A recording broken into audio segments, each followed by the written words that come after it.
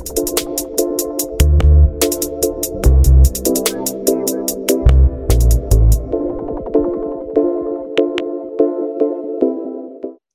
to the Fantasy Fanatics podcast. I'm your host, James, and we're here once again to talk about some NFL football. We'll be talking about the recap of Super Wildcard Weekend this past weekend, and we'll also be previewing the upcoming divisional playoff round. We'll be looking at some NBA pickups, and we'll be taking a look at the NHL West Division, as well as taking a look at some players from the World Juniors and just the upcoming slates in both the NBA and the NHL, along with injuries in all the sports. We'll start with the NFL recap from this past weekend. I'm joined once again by Nate. Hey, Nate, how are you doing? I'm good. Your Browns got a big win this weekend. I can still see you're rocking that brown scarf. It looks good on you, man. Thanks. Yeah, let's just hop right into the recap. We'll start from the first game on Saturday. The Buffalo Bills narrowly beat the Indianapolis Colts by a score of 27-24. I know you picked the Bills heading into this game. I took the Colts. It was a very back and forth game. Any team could have come out on top of this one, but as we've seen, the Buffalo Bills did come out on top.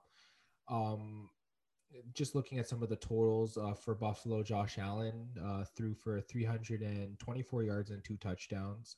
He also rushed for 54 yards and a score. Um, Stephon Diggs caught 128 yards on 6 catches and 1 touchdown. Gabriel Davis had 4 catches for 85 yards, and Cole Beasley added 7 catches for 57 yards for the Bills. And on the Colts side, Phillip Rivers threw 309 yards and 2 passing touchdowns. Jonathan Taylor rushed 78 yards and 1 touchdown, with Nyheim Hines adding 75 yards on the ground.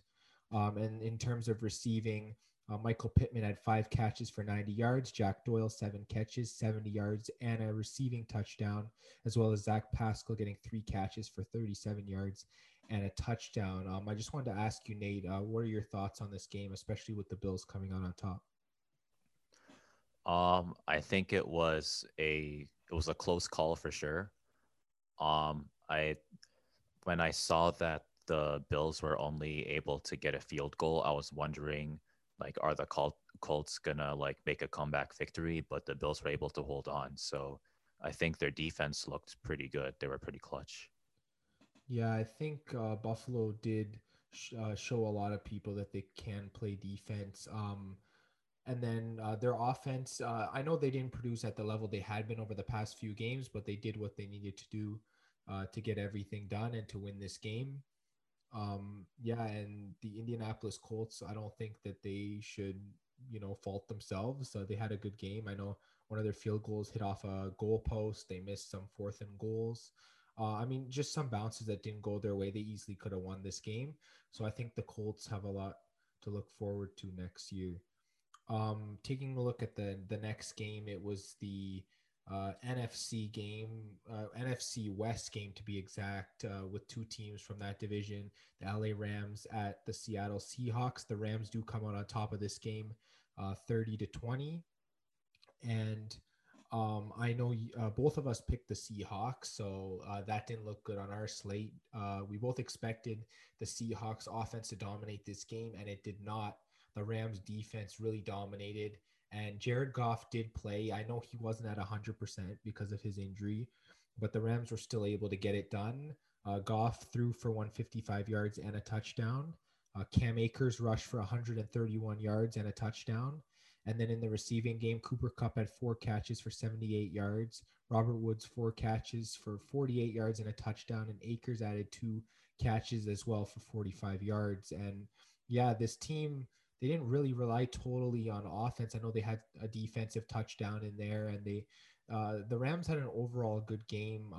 Yeah, looking at the Seahawks, they weren't able to do too much on offense. Wilson only throwing for 174 yards. He did throw 2 touchdowns, but also an interception.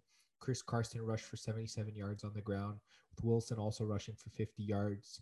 And then DK Metcalf had 96 yards through the air and 2 scores, with Tyler Lockett just adding 2 catches for 43 yards. And Nate, I want to get to you about this game. What happened in this game? Why did the Rams upset the Seahawks here? And what do you like about the Rams going forward? Well, the Rams showed us why they're the number one defense in the league currently. And I mean, like Russell Wilson's been doing this for a long time. There's not a lot of defenses out there that can just stop him like that. And he's been doing it in the playoffs too. Yeah, and like like I said before, like Metcalf is really hard to stop one on one, but they were still able to stop everyone else, and you can't just rely on one receiver. Yeah, I think that even with the Aaron Donald injury partway through that game, they had a lot of playmakers on that defense to be able to hold the Seahawks. They put a lot of pressure on the quarterback, and they were just able to find ways just to, get sacks, get interceptions, and then just also closely defend all of the receivers. And yeah, Aaron Donald should be back next week. I'm excited to see what the Rams can do in the divisional round of the playoffs.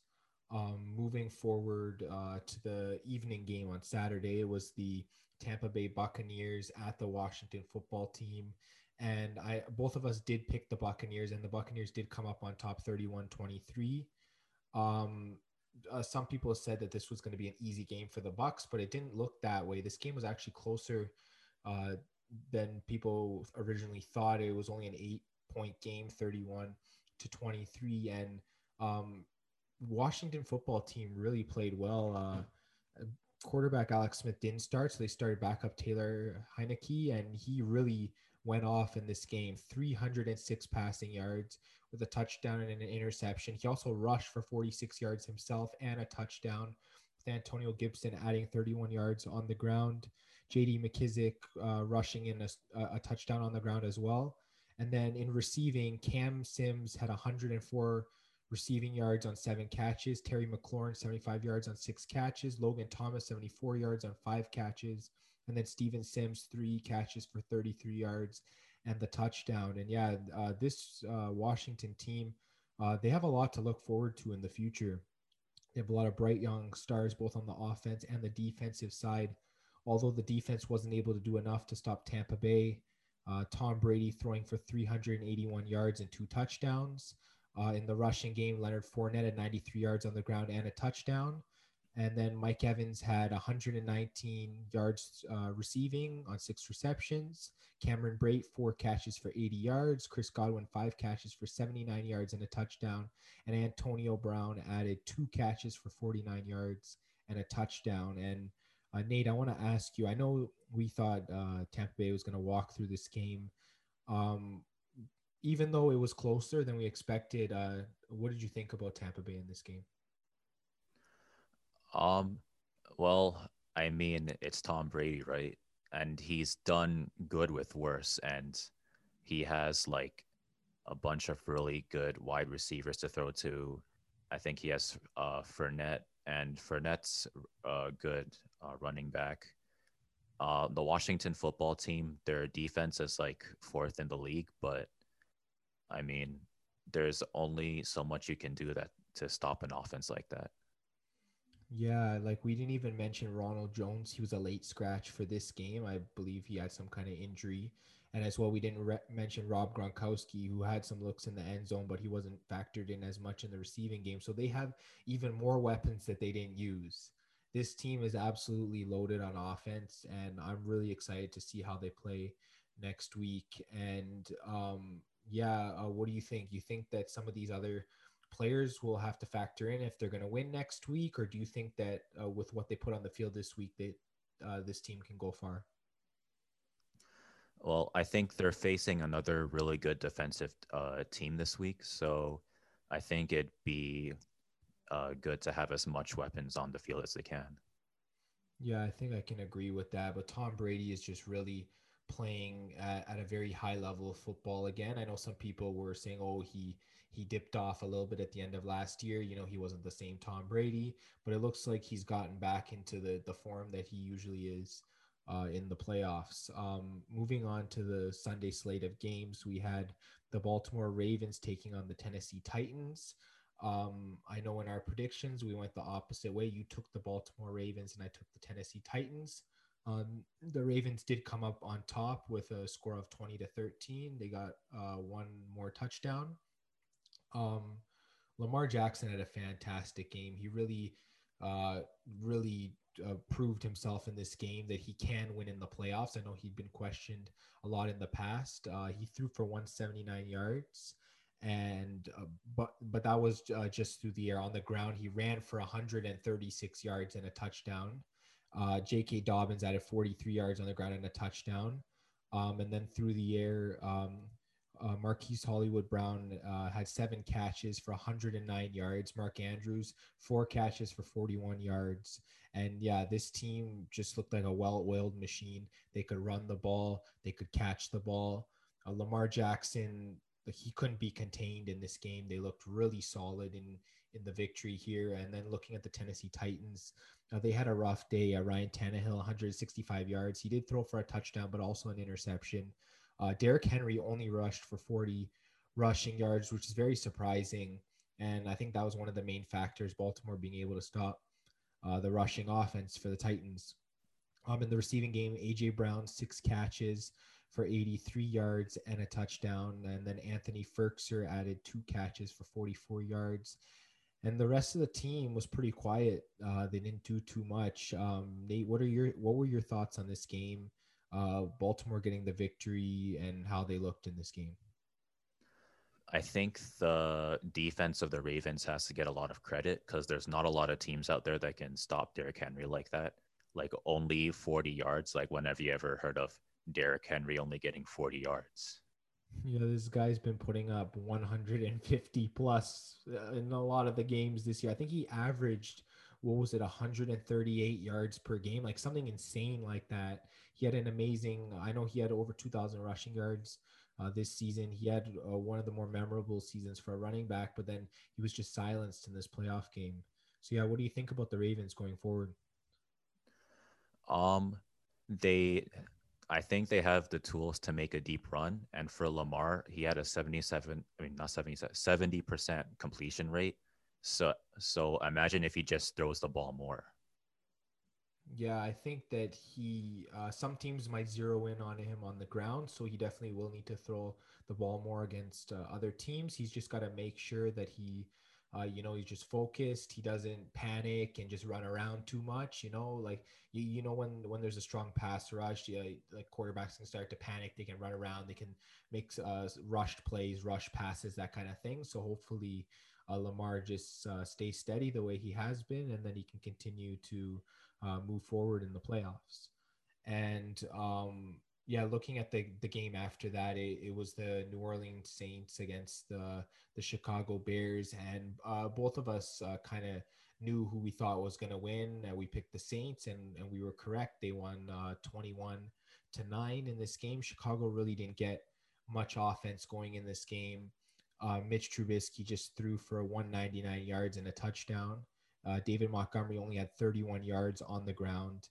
And in terms of receiving, Allen Robinson, 6 catches for 55 yards. And then Jimmy Graham adding 2 catches for 25 yards and a touchdown. And there just really wasn't much to go around for the Chicago Bears. That touchdown actually came late in the game with the clock at 0 in the fourth quarter. So the Bears really didn't get any offense until the final 2 minutes of the game. So it was really tough to watch the Bears offense. Their defense did do a pretty good job against the Saints, although Drew Brees threw for 265 yards and 2 touchdowns. Alvin Kamara rushed for 99 yards and a touchdown. And then you had Deontay Harris catching 7 receptions for 83 yards. Michael Thomas, 5 catches, 73 yards and a touchdown, with Jared Cook adding 4 catches for 40 yards. The Saints just did what they needed to do to win this game. And I don't know, do you have any other thoughts on this game? Well, they're looking like a dangerous team. I know like the Bears don't have the best offense, but to shut a whole team down until 2 minutes in the fourth, that's kind of crazy. Yeah, like the Chicago just really didn't generate a lot of chances. Um, I know the Saints do have more to give when it comes to offense. Chicago just had a really good defense as well. It was a very defensive battle. So I think next week, New Orleans will have the chance to put their offense to the test. And then going to the final game on Sunday, your Cleveland Browns, even though you didn't believe in them last week, they got it done. And I mean, they got it done in amazing fashion. They won 48-37. The score is definitely closer than the way the game looked. It got out of hand really early. Um, just breaking down the way it started, they put up four straight touchdowns in the first quarter, went up 28-0.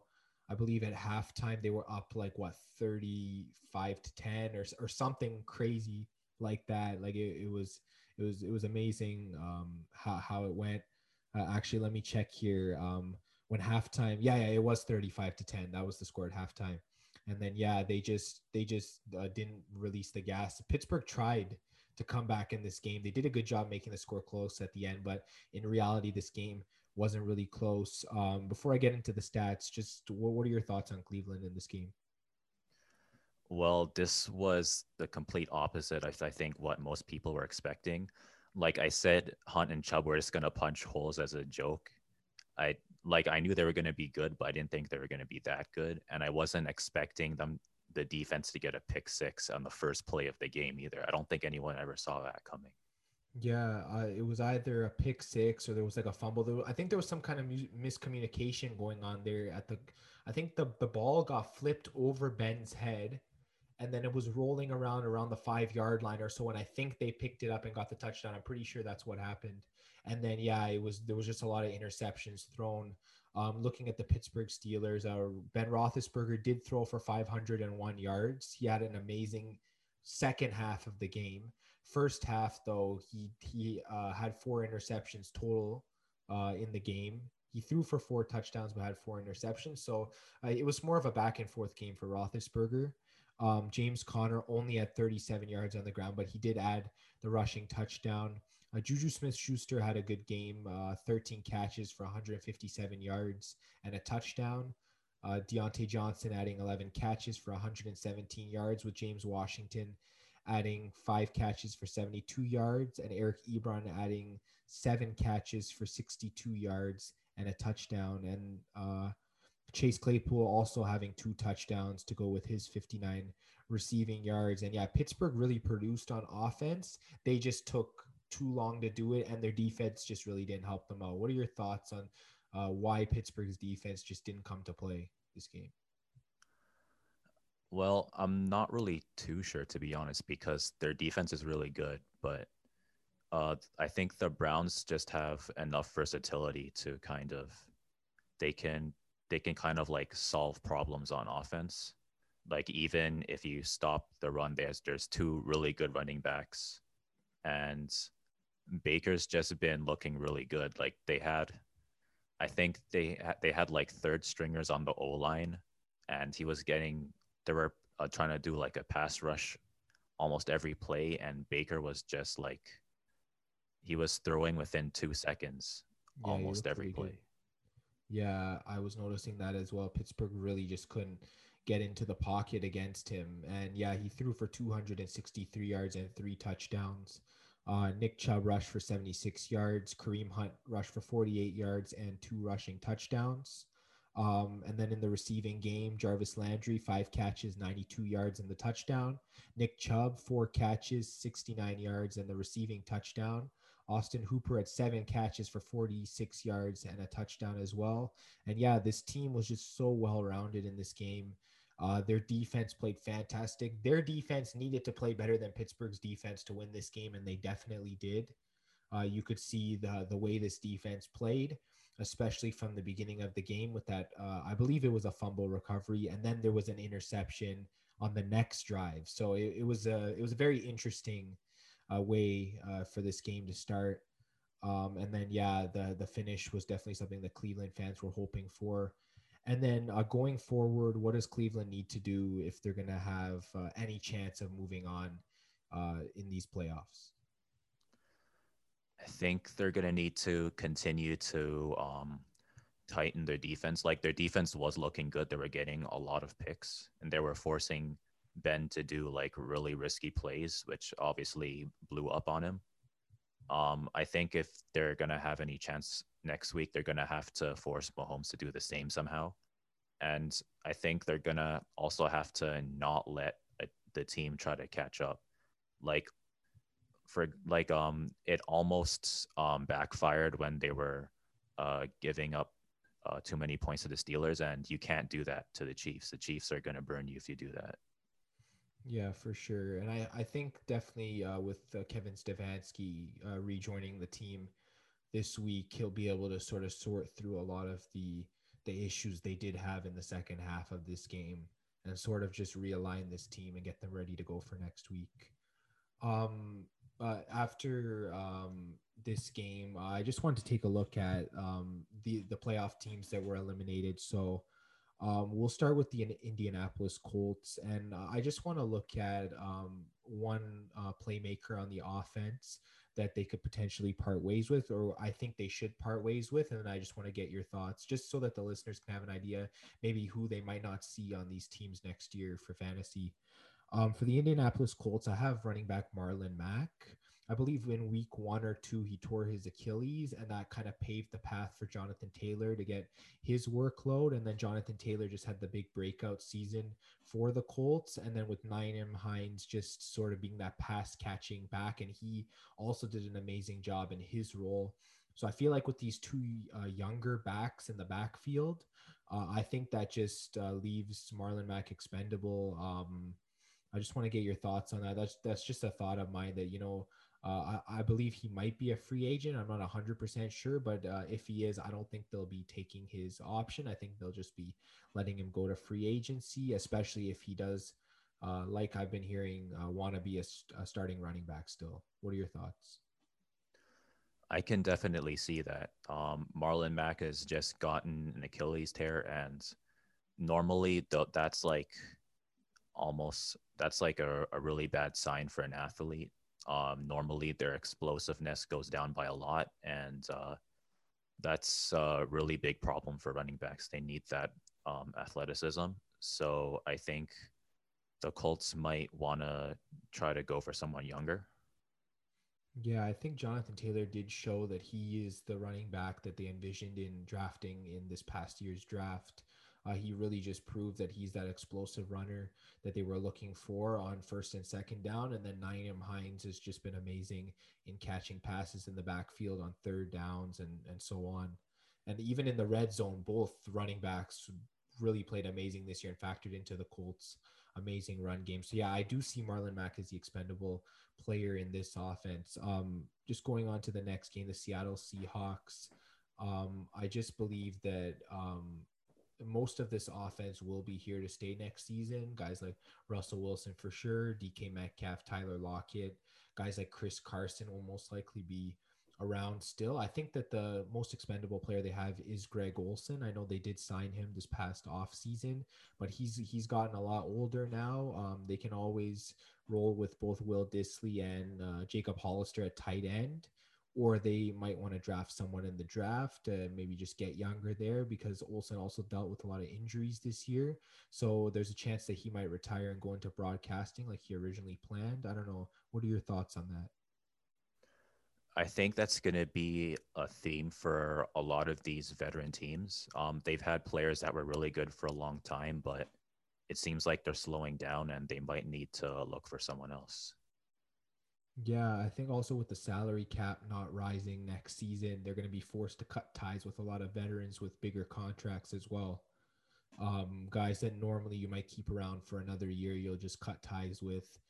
And yeah, what do you see out of the Seahawks offense this season, assuming they do move on from Greg Olson?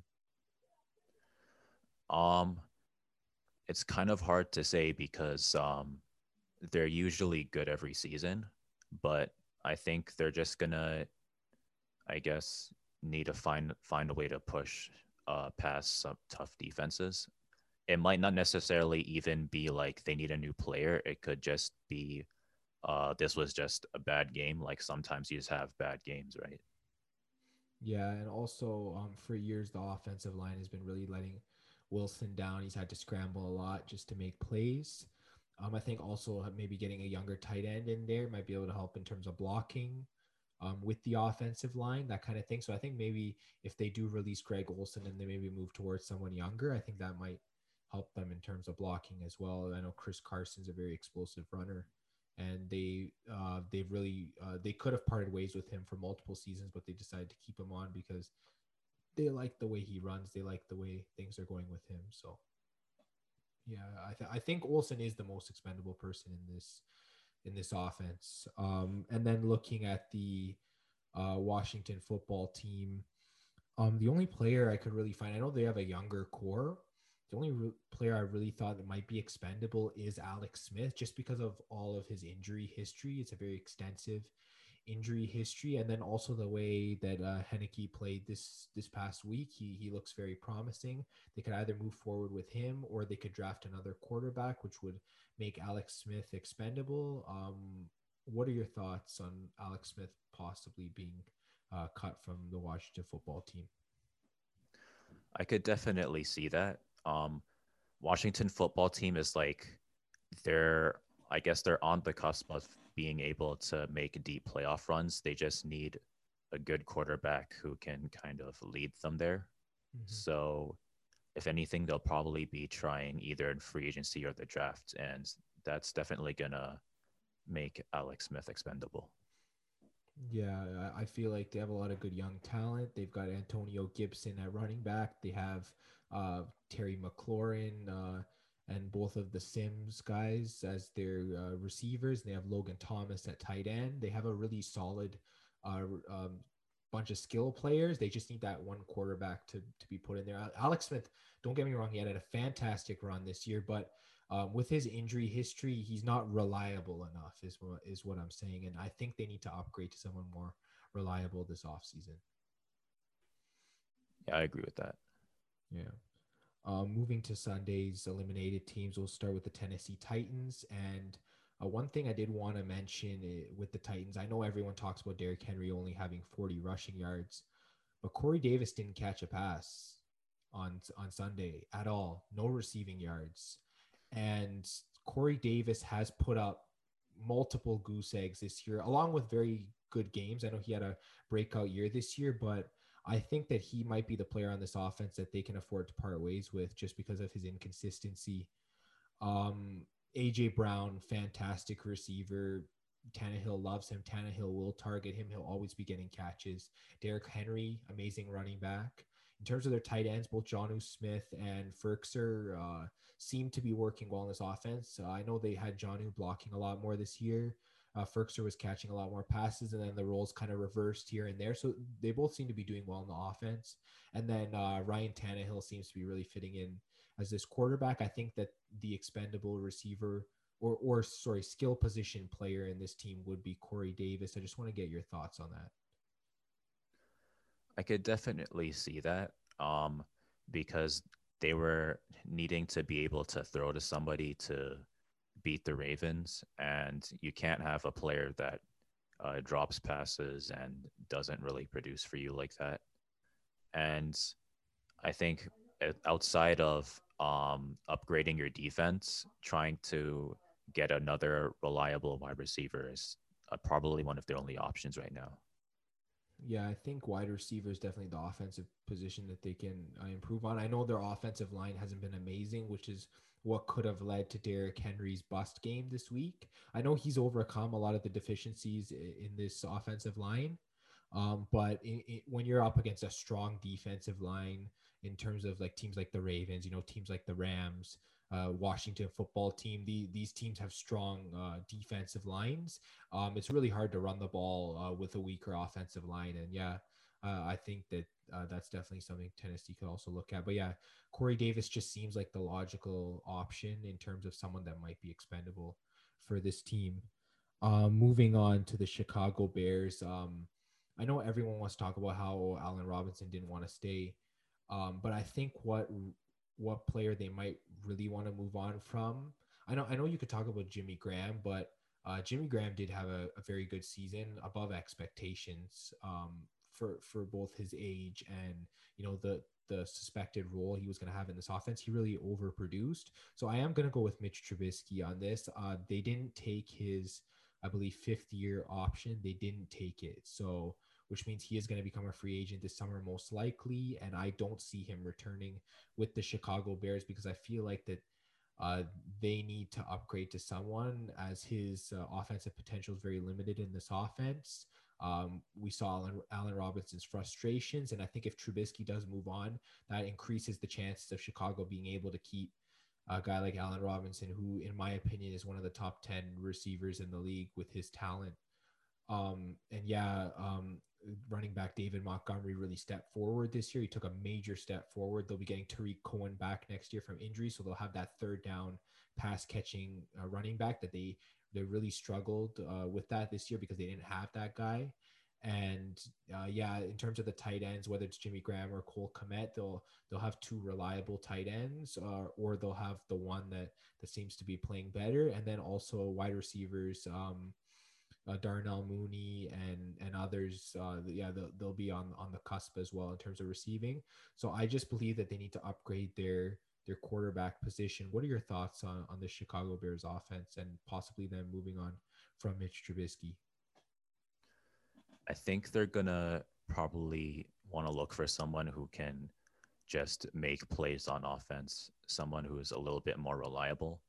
Um, Trubisky, he is like okay, but he's not a playoff quarterback, if that makes any sense. Yeah, I can see that.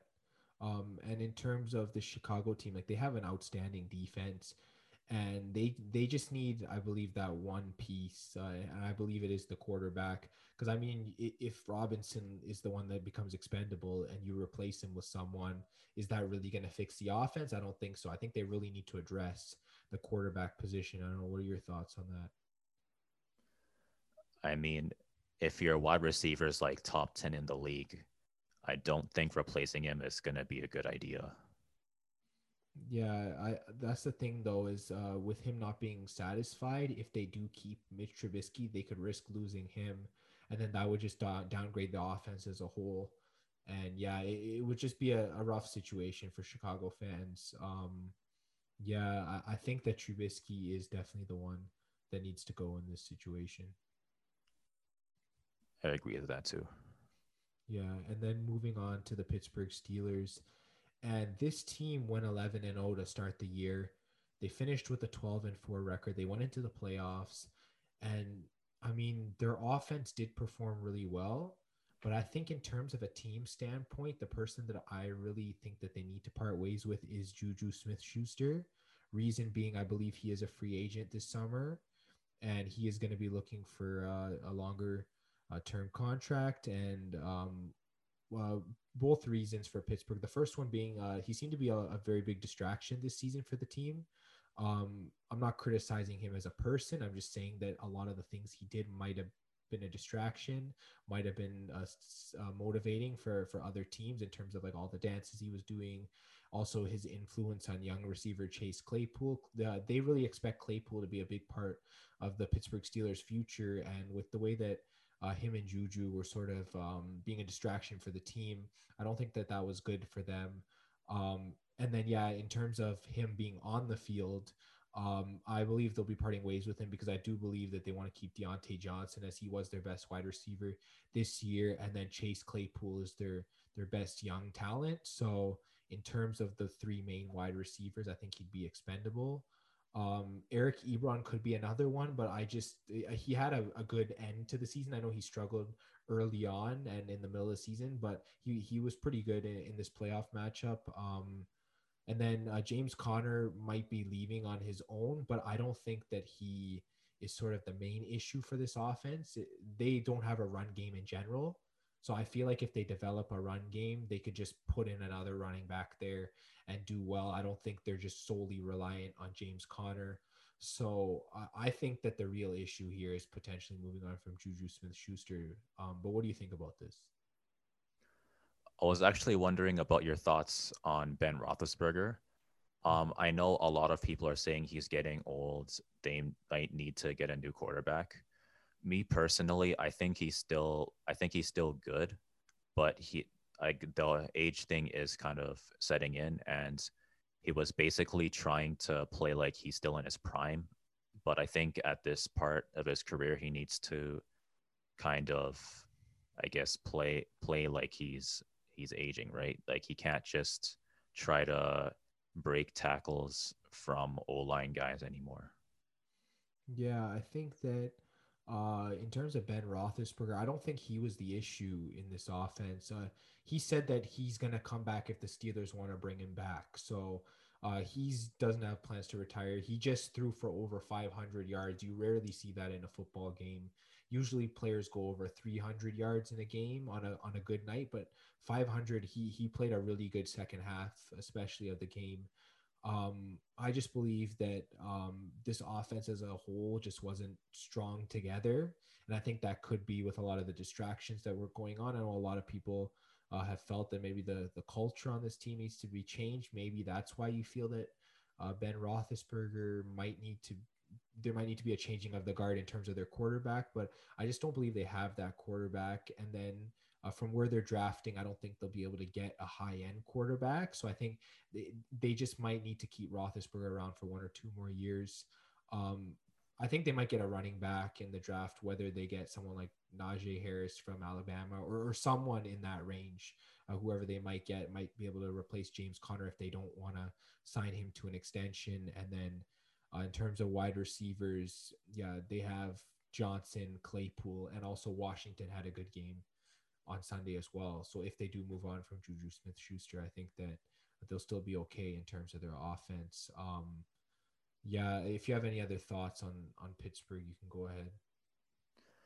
I would say that like again, they're one of those teams that like we thought they were going to make a deep playoff run, but the Browns were just playing really good. They were on fire. Like it's just that they have like maybe one or two weaknesses. One of them being the running game. So they just need someone who can kind of improve the running game a little bit, and they'd probably be able to make another deep run again. Yeah, I think that Pittsburgh has the pieces on defense to be able to play great. They just kind of had a meltdown this past game. I believe as players like T.J. Watt, and I know they'll be getting some of their injured players back as well. And as they continue to grow and improve, I think that their defense will be solid for years to come. It's just that offense might need to be tweaked up a little bit. Yeah, I agree with that. All right, let's now move into the preview for this week's divisional round matchups. All right, let's jump into the NFL preview for this coming week's divisional playoff matchups. Nate, it's nice to be chatting with you about the NFL. And yeah, let's hop into the first game.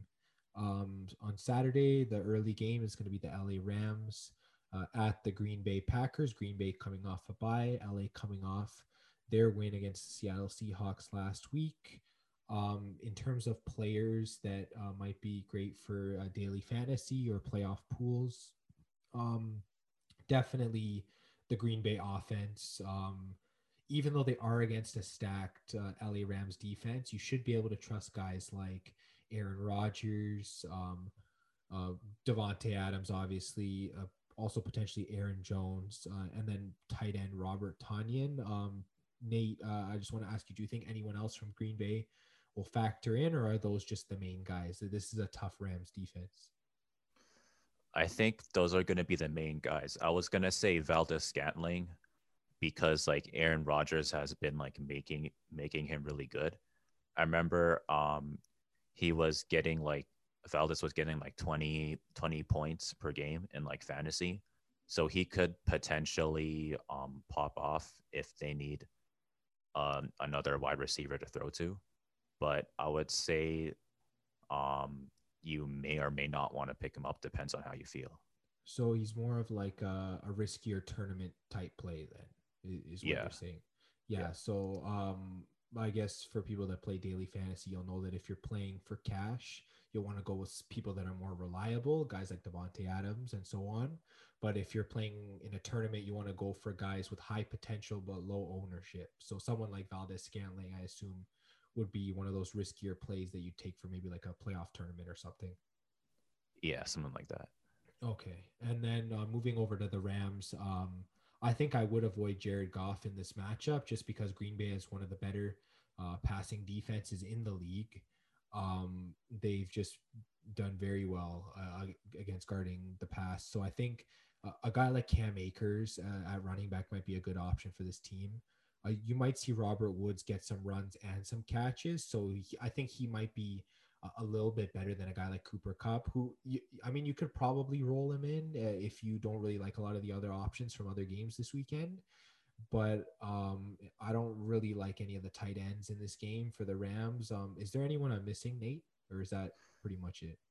I was actually thinking about the kicker. I don't remember the name off the top of my head, but he got, I think it was like 12 points against the Seahawks. And with the Packers defense, they're probably going to be looking to him to get some clutch field goals. Yeah.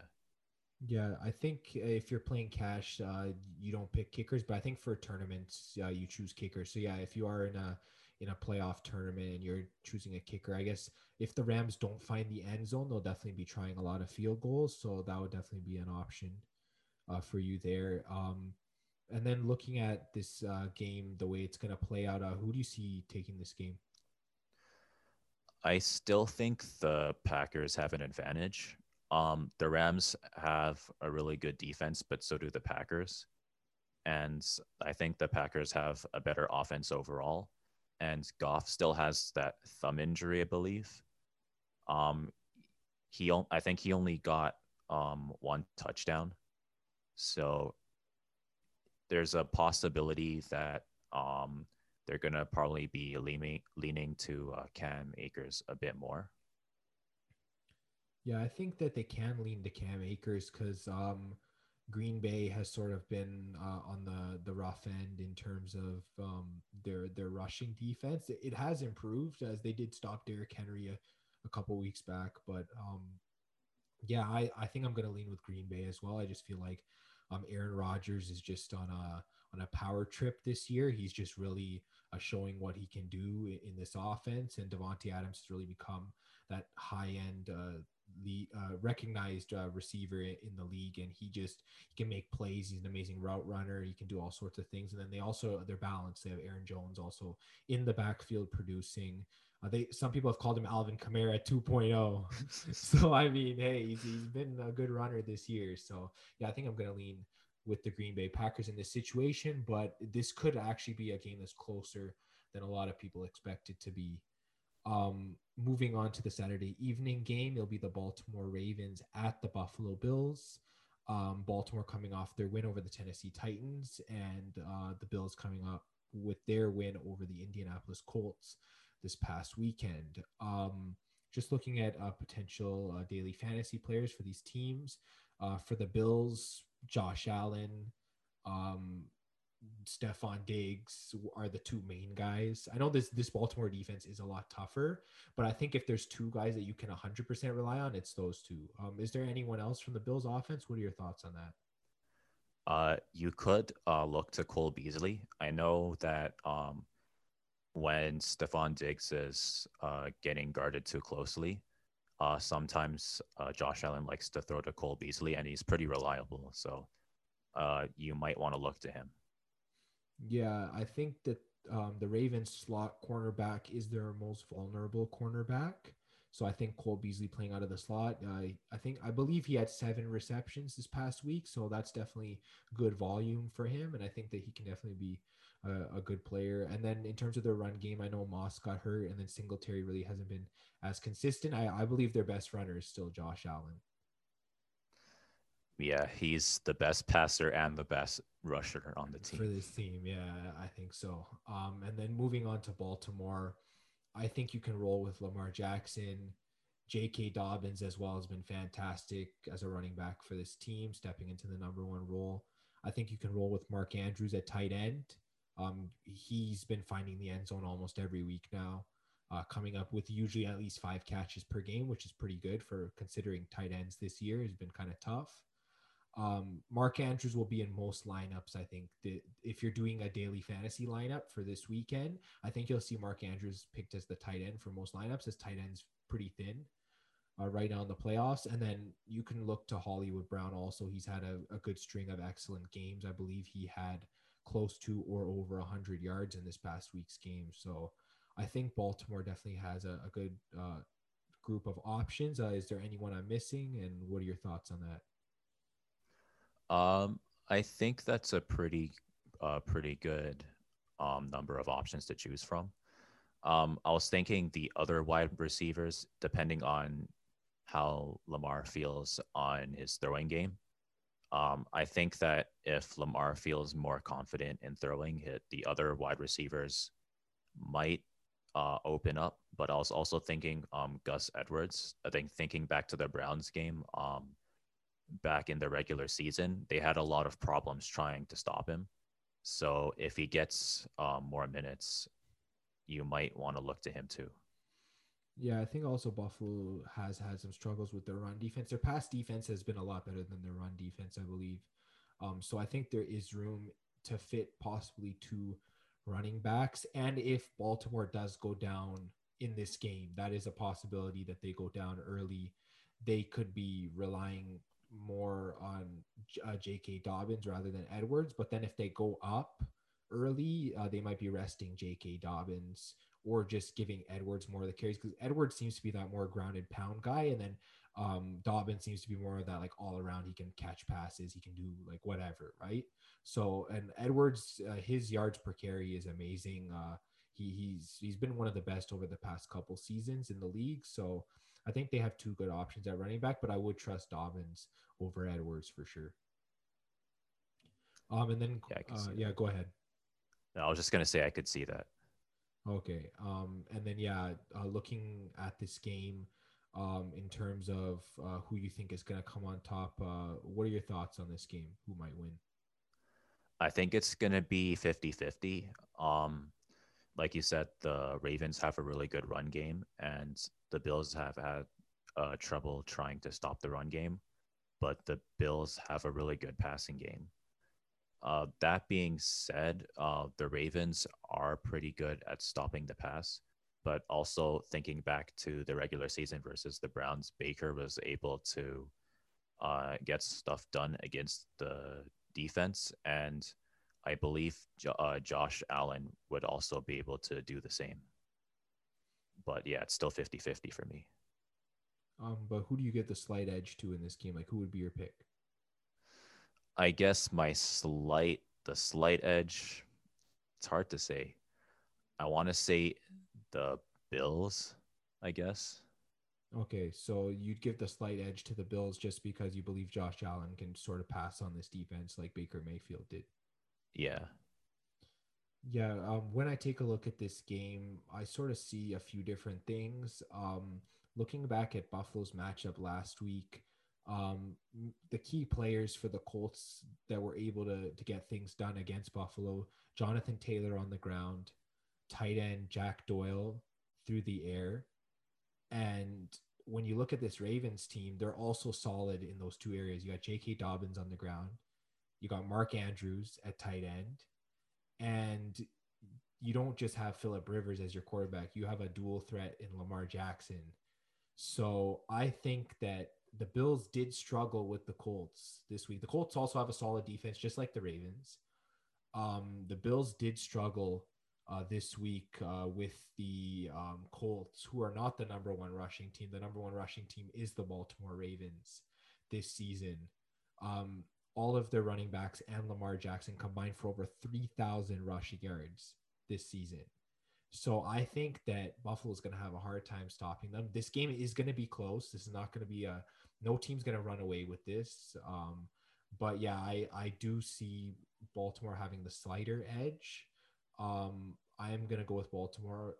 First of all, to be different from you. And also, I do see the Ravens surprising a lot of people because a lot of people are just writing off the Ravens in this game. I don't think they should be written off. People wrote off the Colts last week and they made it a game. So I think the Ravens can do the same thing this week. Any last thoughts? I'm just thinking it's either going to be a high scoring game or a low scoring game. Yeah, so you mean it's either going to be like a 30s game or like an under 20s game is what you're saying. Pretty much. Yeah. Okay, so you kind of see it going that way. Um, I could see a high scoring game here. because most people expect it to be lower with Baltimore and their defense. But I believe Josh Allen can score points. Lamar Jackson can also score a lot of points. It can go both ways. So yeah, I can tend to agree with you. Teams could really shut each other down in this game, or it can be very explosive. Moving on to the next game, your Cleveland Browns are going up against the best team in the AFC, the Kansas City Chiefs.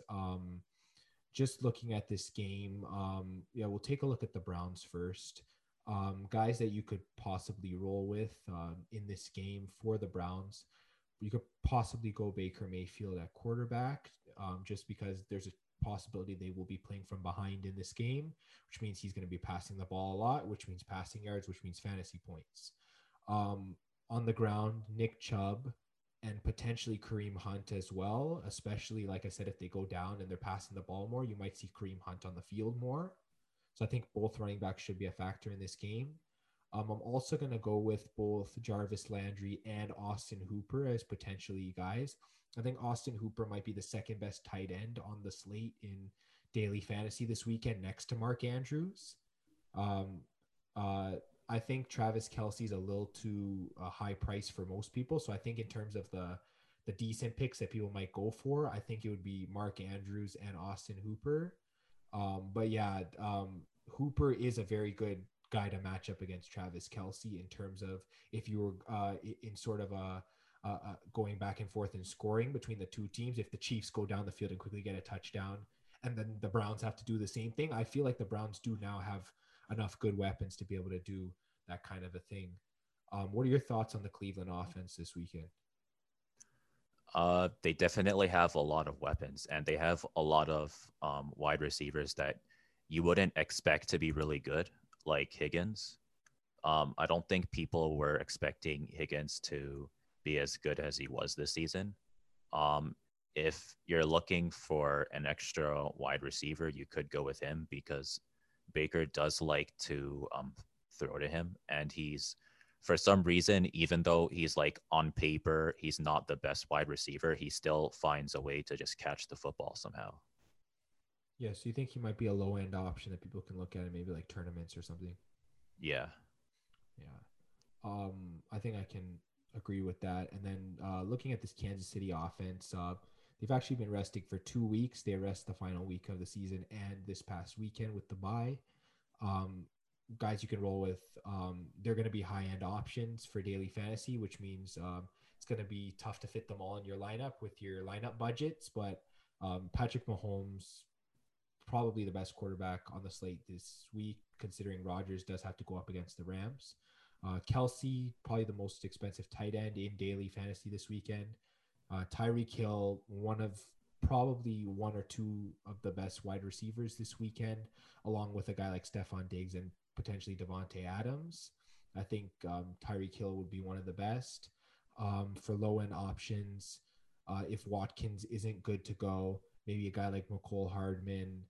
Um, yeah, maybe Demarcus Robinson.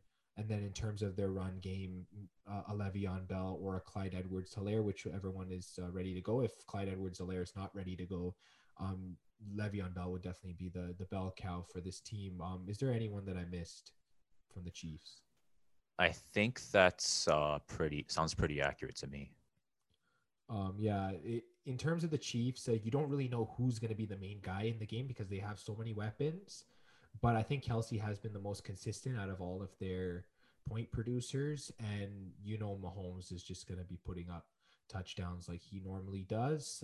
It's just a matter of how many and how often. So, yeah, in terms of the Chiefs players, I think those are the people you can look at. And in terms of the game, I know you're a Cleveland fan.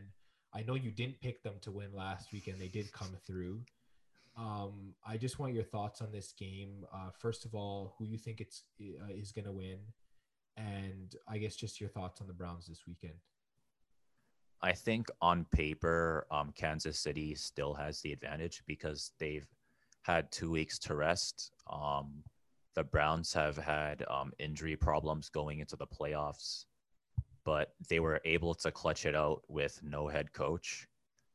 So I think it's going to be a close game, but I think the Browns are going to be playing from behind because the Kansas City defense is pretty good, but I don't think they're going to be good enough to shut down the Browns.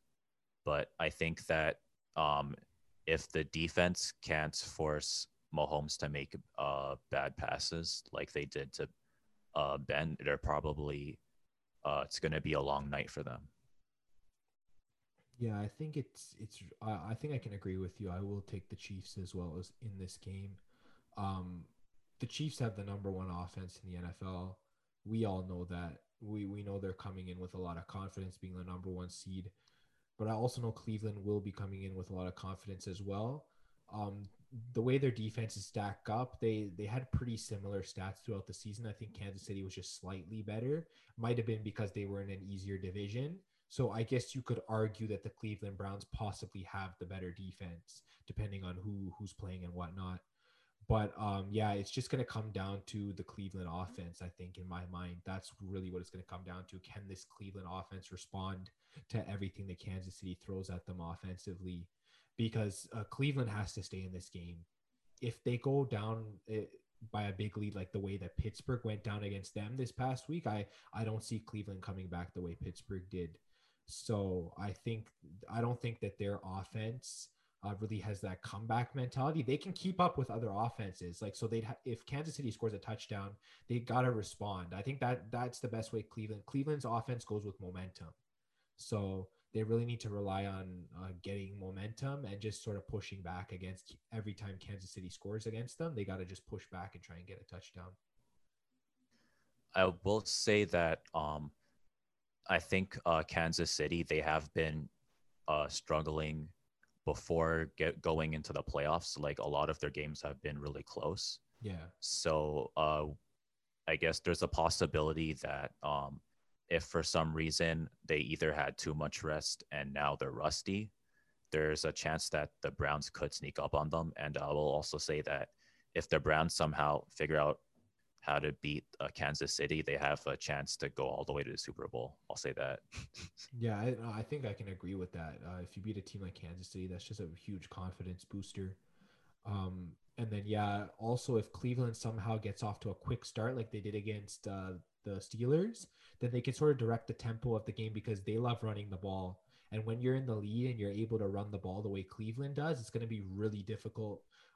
Actually, the strategy I think to beat the Kansas City Chiefs, I mentioned it last week, is you have to be a very good team at running the ball and you have to keep their offense off the field. So on your drives, you got to extend them as long as you can, waste as much time off the clock as you can before you score so that they won't have much time to get their offense on the field to be able to put together drives. And I think that's the way you have to be Kansas City because the more times Mahomes gets on the field, the more points he's going to put up. Like, let's just be honest. You got to keep him off the field for as much time as possible. And having a solid run game is one of the steps.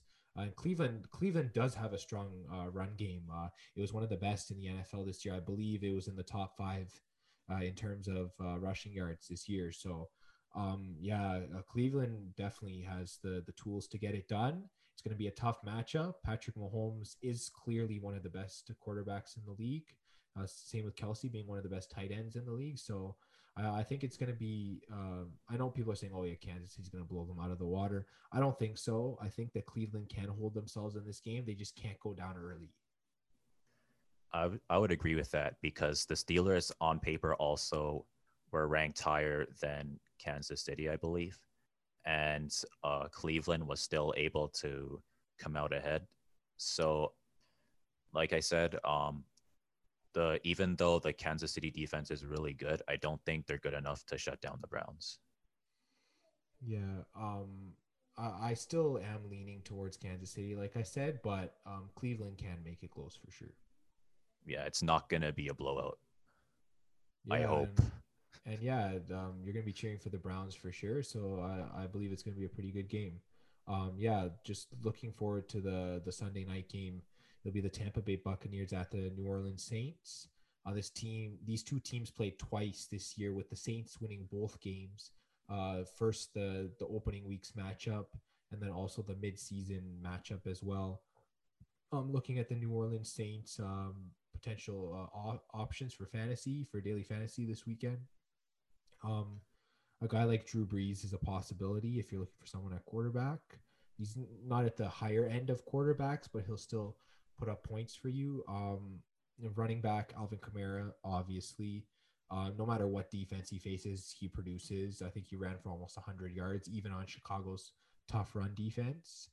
Wide receivers, I think Michael Thomas is the main guy that you have to look at here. Maybe Jared Cook at tight end.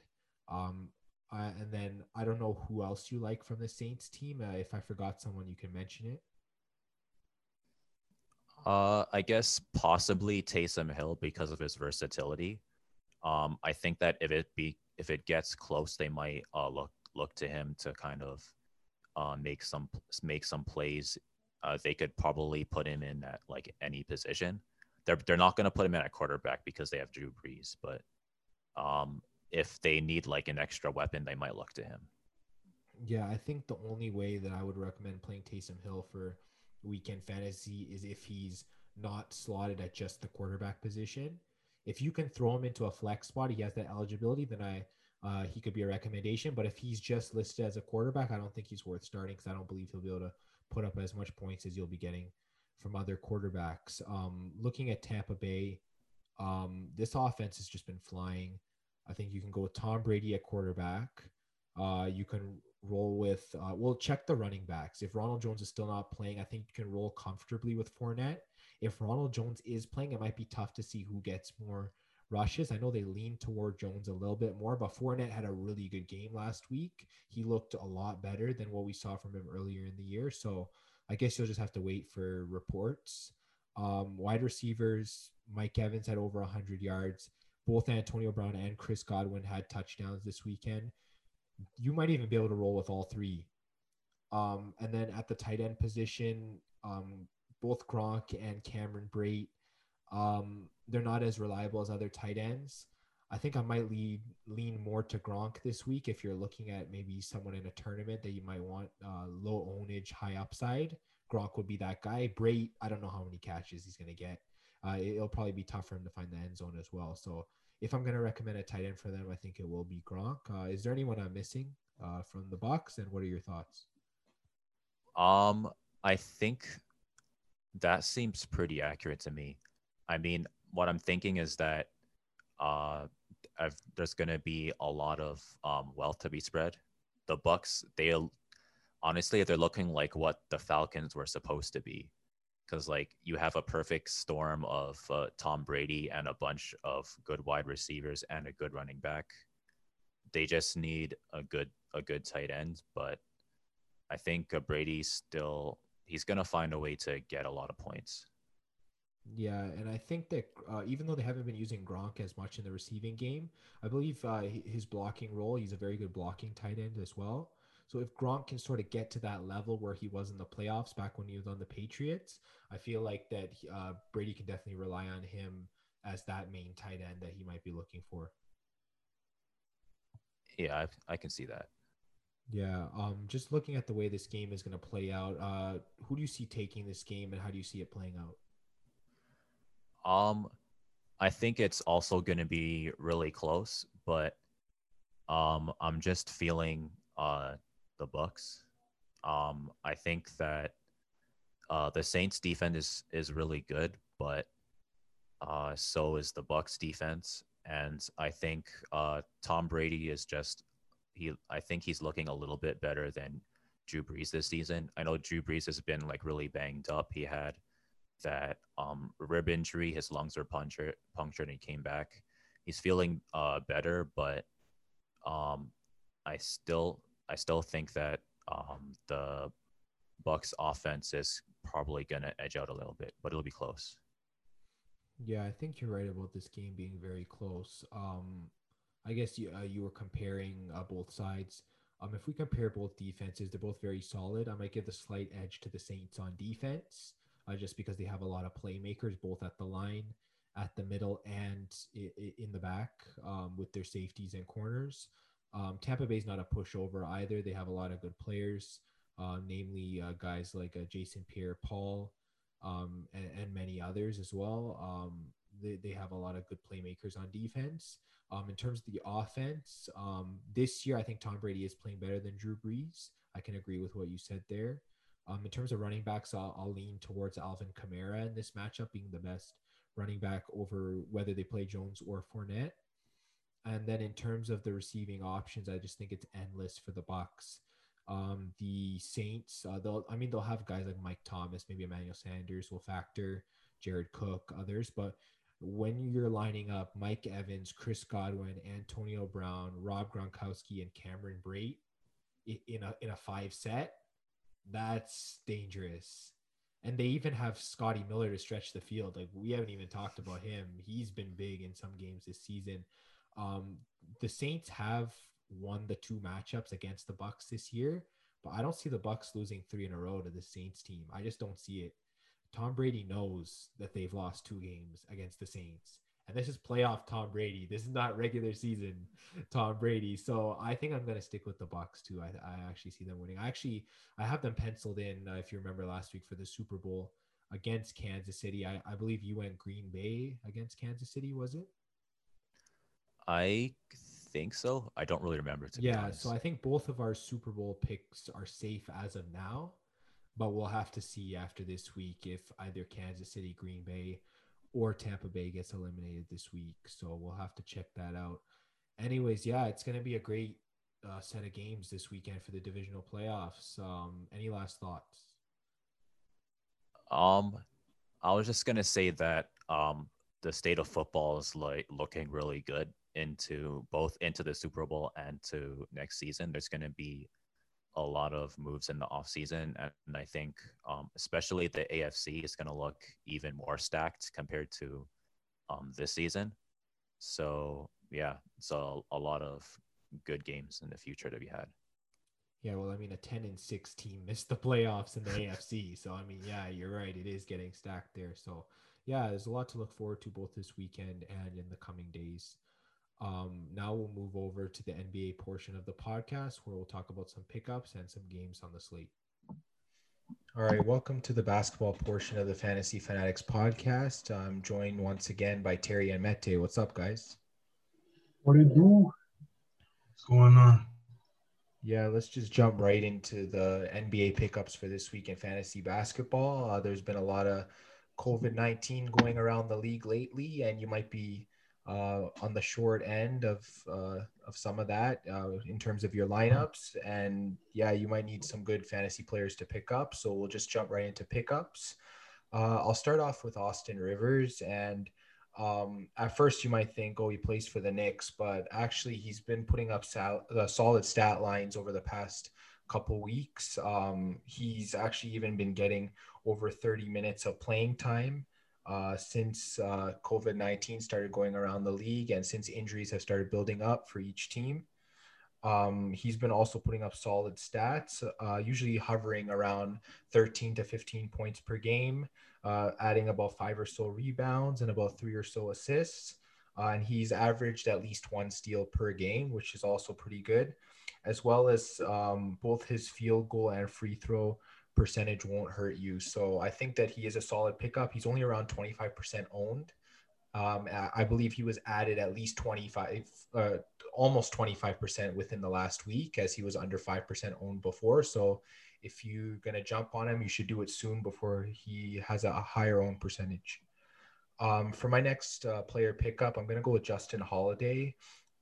He actually had been in the starting lineup this week and he had been producing at a very high level. I know he might step out of the starting lineup this week, but even outside the starting lineup, he's been chipping in almost every single category.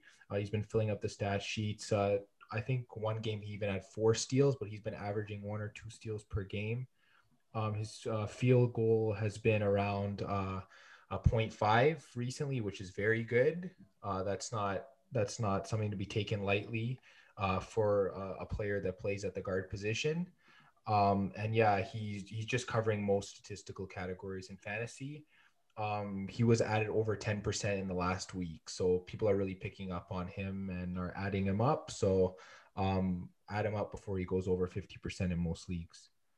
And then just jumping to my last pickup, I'm going to go with Carmelo Anthony. I know that he did have a rough start. I believe he started out either with COVID or with an injury. He had something going on at the beginning of the season, but lately he's just been playing a lot better. He's been dropping close to 20 points per game, and he's been adding rebounds, assists. I believe last game he also had 2 steals and 2 blocks, which is really good for his fantasy value. Also shooting at around 0.4 per game, which is not bad. And his free throw is almost perfect. So you can't go wrong with adding Carmelo Anthony. And he's close to 40% owned. So he's also another player that you need to hop on quickly before someone else in your league grabs him. Uh, that's my pickups for the week. I'll just jump to you, Terry. You said you have some pickups to add as well. Most definitely. First guy I got to go over is Hamidou Diallo from the OKC Thunder. I know for sure he's on Yahoo. He's probably shooting guard and small forward eligible. And I know for a matter of fact that he's probably, give or take, 38% owned in Yahoo leagues. What he brings to the table is going to be a 6-man coming for this OKC Thunder team, with George Hill being the starting 2 guard now, along with SGA. Someone on the bench is going to have to provide, and I believe Diallo is going to be the guy for that. For the past 7 games, I believe he probably is producing around 19 points, 5 rebounds, give or take 3 assists, as well as 2 steals a game. On top of that, he isn't going to trash your field goal percentages because I believe he's averaging 63 from the field right now. Only negative is at the charity stripe. He's going to be under 70, give or take, from the stripe. Next guy is going to be Gary Harris. With Michael Porter Jr. being injured or out due to personal reasons, I believe Gary Harris is going to be the main guy on the wing that you're going to look out for if you're looking for a guy on the Denver Nuggets. He's shooting guard and small forward eligible, and I know for sure he's probably around under 25% owned in most Yahoo leagues. From the charity stripe, he probably averages 75%, and then from the field, he probably averages, give or take, 60 for the past 7 days. Give or take, I guarantee he'll give you 2 3-pointers a night, 15 points, 3 rebounds, maybe around 1.5 assists, and a steal. My final guy, probably in the shallower leagues, got to be Enes Kanter. I mean, he's still under 50% owned in Yahoo leagues, and if you need that 3rd or 4th center on your roster, he's your guy. He's going to give you probably your points and rebounds, but aside from that, I believe that's it. He's probably going to average you as well as a 68% from the field, but as a center, he is going to take your charity stripe numbers. Yeah, for sure. I think we've been talking about Canner for the past 3 weeks, and I'm surprised that he hasn't gotten over 50% ownership yet. He's definitely one of the players that we've been recommending that you jump on consistently on the waiver wire. And Mete, I'll go to you. Who are your 3 pickups for the week? So the first player I have to keep an eye on is Daniel Theis. I picked him because Tristan Thompson got hurt on Wednesday against the Heat, so that should open up minutes for him. And he's a solid player. Like he's a good defender, so he could get you steals and blocks.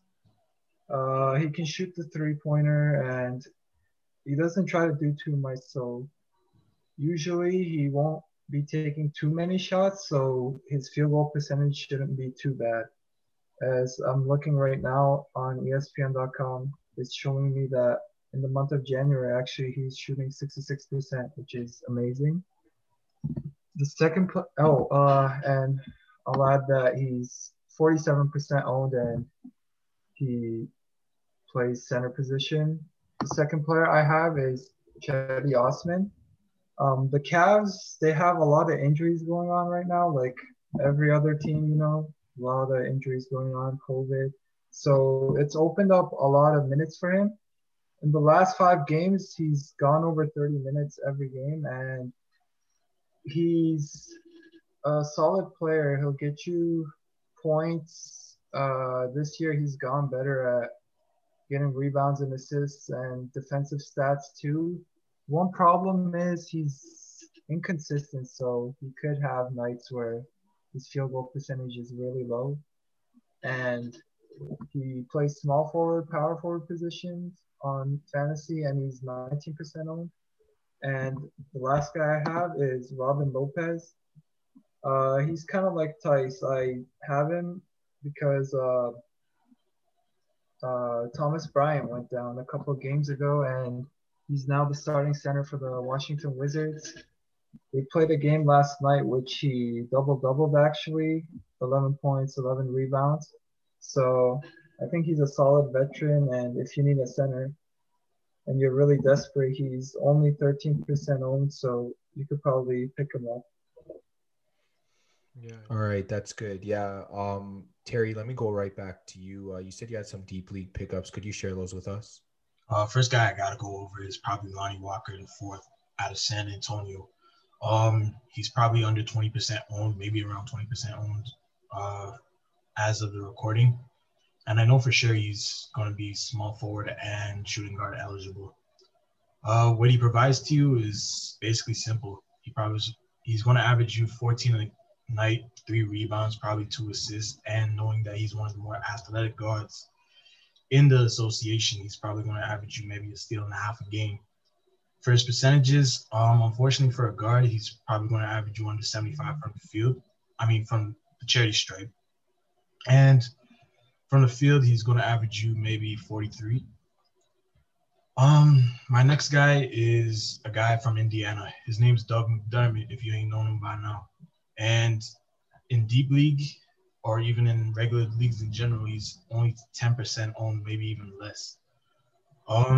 With TJ Warren out for Lord knows how long, he's going to be the next guy up on the wing. I guarantee you he's going to average you probably 2-3 pointers a night, 13 points, maybe 3 rebounds and assists.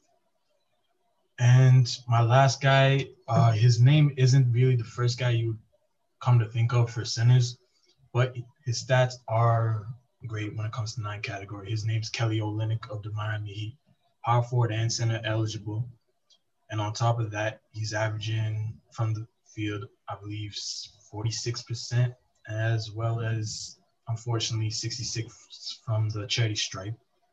But from the past 7 days, he's given us 3 3-pointers, probably 14 points, 5 boards, and 2.5 assists.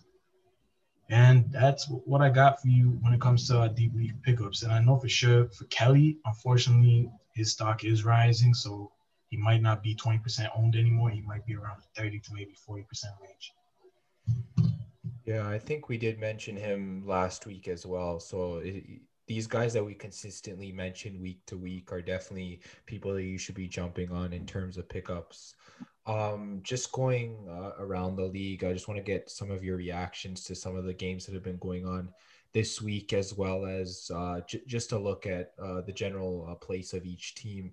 Mete, I'll start with you. Your Toronto Raptors haven't been looking as great, dropping, I believe, 3 out of their last 4 games.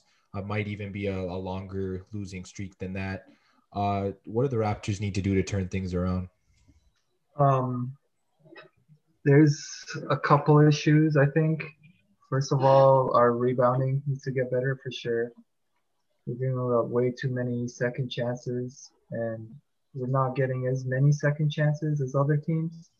Also, noticing a problem in closing games for us. We've gotten these last 2 games against the Warriors and Blazers, we've gotten into a situation where we get the lead. We're under a minute, and we just can't close it out. So it's really frustrating right now, and I hope they could turn it around. Yeah, the Raptors really need more bounces to go their way, and they just need to play a better overall all-around game. All right, Terry, let me get to you. What are your thoughts on the Charlotte Hornets? They're on a 4-game win streak right now, and how do you feel about the development of LaMelo Ball? Well, he was considered the guy coming out of this draft class. Even with the shortened training camp, you got to appreciate how he's just adapted into this grown man's league. And it's not just him alone. You got other guys that have filled the roles of the supporting cast. You got Bismack Biyombo, you got Terry Rozier, You got Bridges in Washington as well, just providing whether it's off the bench or in the starting lineup. And you got to appreciate the head coaching from the Charlotte Hornets team. Yeah, they seem to be playing very well as of recently. I know LaMelo Ball was the youngest player to get a triple-double in an NBA game, so that's very impressive as well. Mete, let me get to you actually. The Denver Nuggets had a rough start in the Western Conference, but they have been playing better as of late. Do you believe Denver will be a playoff team, or do you see them continuing to falter like they did at the beginning? Oh no, Denver is definitely a playoff team. On my predictions, I think I had them top four or something. So it was just a rough start at the beginning, but I'm sure they'll pick it up. Yeah, they just seem to not have things clicking at the beginning of the season, as well as some other teams. I know some teams have battled through COVID, and especially some of the top teams. Like I know Dallas has dealt with it, as well as teams like Boston. The Miami Heat have had COVID go through their locker room, and just some other teams as well, like the 76ers. Um, Actually, back to you, Meti. I just want to get your thoughts on who's a team that's really surprised you in the East this year. For the East, I would probably have to say this is going to be kind of surprising, but the Magic, because even though they were a playoff team last year, I just thought the East got better and they really didn't improve in the offseason, but I was definitely wrong. So they're fifth right now, and I think when I did my predictions before the season started, I didn't have them in the playoffs. So they're playing solid right now. Yeah, and then bouncing to you, Terrio, in the Western Conference, just a team that's maybe surprised you early on. I know Houston's been one of the more disappointing teams in the West right now, but in terms of a team that impresses you, who do you see impressing you in the West?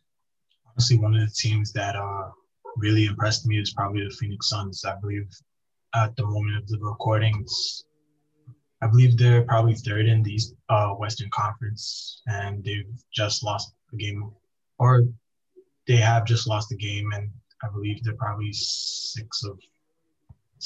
maybe 7-4 in the rankings. So you just got to appreciate this young up and coming team just finding the way in this tough Western Conference. Yeah, I think everyone expected Phoenix to be better with the acquisition of Chris Paul, but no one expected them to ascend the way that they have. And then, yeah, just getting to you guys in terms of games going on this week, in terms of a game that I'm really excited and looking forward to this week. On Friday, the Warriors will be playing those Phoenix Suns. Both teams looking really strong. I know the Warriors struggled early, but they've been on a tear as of late. Steph Curry looking like his old self and a potential MVP candidate this year. So I feel like that's going to be an exciting game to see what happens. All right, Mete, I want to get to you. What's a game that you're really looking forward to or you're really interested in viewing this week? So I'm really interested in the matchup between the Nets and the Bucks that's coming up on Monday, the 18th. And I think this is going to be a great matchup, especially if Kyrie and KD will play. And I guess it depends on Kyrie with his personal reasons and not showing up to games and recently being punished for being maskless around his family, I guess. I'm hoping he can play. If not, I still think this could be a great matchup. Even though the Nets are struggling right now, they have good amount of depth at the guard position, I think, that they could make up for Kyrie with just Kevin Durant. Yeah, I think that's still an interesting matchup, even if Kyrie doesn't play. Yeah, the Nets looking to rebound from their recent struggles, and then the Bucks just continuing to surge forward. Terry, I'll get to you on your thoughts of a game that you're interested in viewing this week. The first matchup I saw this weekend was probably the Pacers and Suns on a Saturday tab. But when I looked at Sunday, there was probably even a better one. It had to be the Utah Jazz versus the Denver Nuggets. Honestly, it's a former playoff matchup. We knew what happened last year between these two teams. And I feel like there might be a little bit of bad blood, even though it's at the start of the year. And probably you're going to have a couple of players taking it easy. I feel like the Utah Jazz have something to prove just due to the fact that the Denver Nuggets do have their number when it comes to playoff time. The names are there. You got Nikola Jokic, Paul Millsap, Jamal Murray. And then on Utah side of the ball, you always got Rudy Gobert, Mike Conley, Donovan Mitchell. These names don't always pop out, but these teams play like some of the most well-oiled machines across the league, even though their records do not show it. Utah's at the moment is 6-4, and I believe the Nuggets at this moment are 5-5. But I guarantee you, this is the matchup to watch this weekend. All right, yeah, that sounds like an intriguing matchup in terms of the slate this weekend. And once again, I want to say thanks, guys, for your input on both the fantasy pickups and the games ahead this week in the NBA. Right now, we're going to move on to the NHL portion of the Fantasy Fanatics podcast. Welcome back to the hockey segment of the Fantasy Fanatics podcast.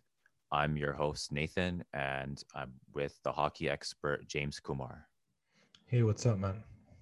Hey, so today we're going to be looking at the West Division for the NHL, and we're going to see who's fantasy relevant from the World Juniors, and we're going to look up we're going to look at some upcoming games for the NHL this week. All right, that sounds good.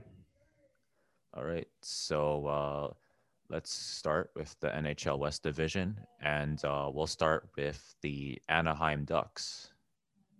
Yeah, let's take a look at the Anaheim Ducks. This is a young and upcoming team, so there aren't too many fantasy relevant players from this team.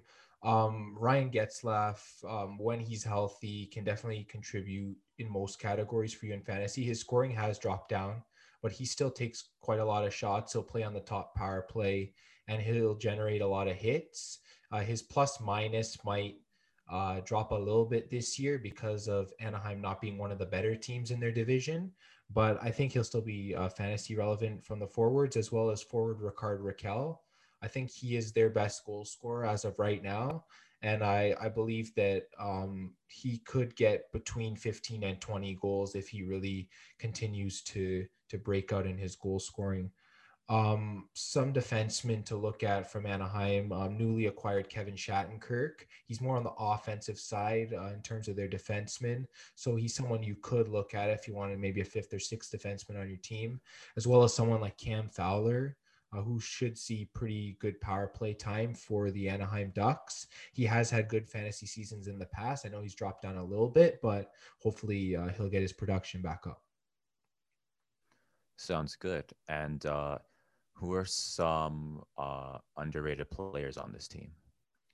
One sleeper I'm going to look at is Trevor Zegras. I know everyone got to see him in the World Juniors, and we'll talk about him more in the World Juniors segment of this podcast. But I think that he's definitely a sleeper that should be looked at, as he is looking to jump straight into the Anaheim Ducks lineup after the World Junior Championships. And I think that maybe you might be able to get him at the end of your drafts, maybe in the second last or last round. And he should be able to turn in some value this year for you in fantasy. Sounds good. So how do you feel about the goalie situation?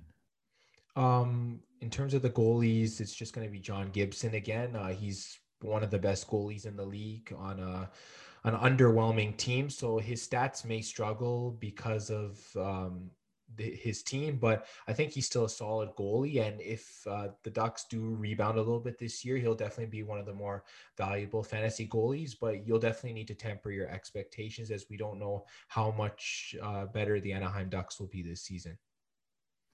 So it sounds like the Anaheim Ducks are a temper your expectations kind of team this year. Yeah, I think that based off of last year, they had a hard time scoring a lot of goals. So I can't really project a lot of forwards to be fantasy relevant, as well as their defensemen. But they're a solid team defensively. So John Gibson should probably be the best fantasy option from this team, I think. Sounds good. And now we go to the Arizona Coyotes. And what are some top players for this team? Yeah, let's look at some of the top players from the Coyotes. Clayton Keller, he's their brightest young forward. He did take a step back last year from the previous couple seasons, but I think that Clayton Keller can be the best offensive player for this team. It's just a matter of him, finding the right line mates and so on. And yeah, the Coyotes moving on from Stepan might provide different line mates for Keller, and that might prove to be better for him in terms of fantasy. Also, Phil Kessel, they acquired him last year from the Pittsburgh Penguins, and he kind of had a slow year, but I think another year in the Arizona system would be beneficial for Kessel. I know he's on the older back nine of his career, and I think that he might not produce as much as he did in Pittsburgh or in Toronto, but I feel like he'll still be a decent fantasy player for you. He'll get you some goals, definitely get you some points on the power play and so on. And then in terms of their defense, looking at defenseman Oliver Ekman Larson, it doesn't look like he's going to be traded this year. So he should be in Arizona and logging all of the top minutes for them. So he'll definitely contribute in fantasy, as well as defenseman Jacob Chikrin. I know a lot. I've seen him going in drafts, as the fourth or fifth defenseman for teams, and I think that is good value for him. He's definitely the second best defenseman on that team offensively, so he should definitely produce for you in fantasy. Sounds good. And what are some sleeper picks for this team? Oh, sleeper pick. I'm going to go with Connor Garland. He had an amazing rookie year last year, scoring more than 20 goals in his rookie season. And I've seen him not even being drafted in most leagues this year. I'm actually surprised. I've seen him mostly ranked outside the top 200 a lot of times. And Garland's going to get every opportunity to play for this team. He'll most likely be on one of the top two lines, probably be on the top power play. And I think Garland can actually improve from his stats from last year. He generated a lot of shots as well. So he's definitely someone that could be a sleeper. If he's not even being drafted, you could just even draft him with your last pick in the draft and, just take a flyer on him or whatever. And he should be able to produce for you this year. Sounds good. And what do you think about the goalies? The goalies for this team, Darcy Kemper and Antti Ranta, they're both solid goalies. Darcy Kemper, before he got hurt last year, was actually in the running for the Vezina Trophy for goalie of the year, so he was really playing well. And Antti Ranta has been one of those injury-prone goalies that's a very excellent goalie when he's healthy, but he's not always in the lineup. So I think Darcy Kemper is the main guy. I'd say he's probably in the top 15 goalies this year for Arizona. And then Antti Ranta might be like a third goalie. And a lot of times he might not even be owned in fantasy. But if they are splitting starts, Ranta's value will definitely come up. But Kemper should be the guy for Arizona this year. Sounds good. So it sounds like for Arizona, they definitely have some valuable players on this team.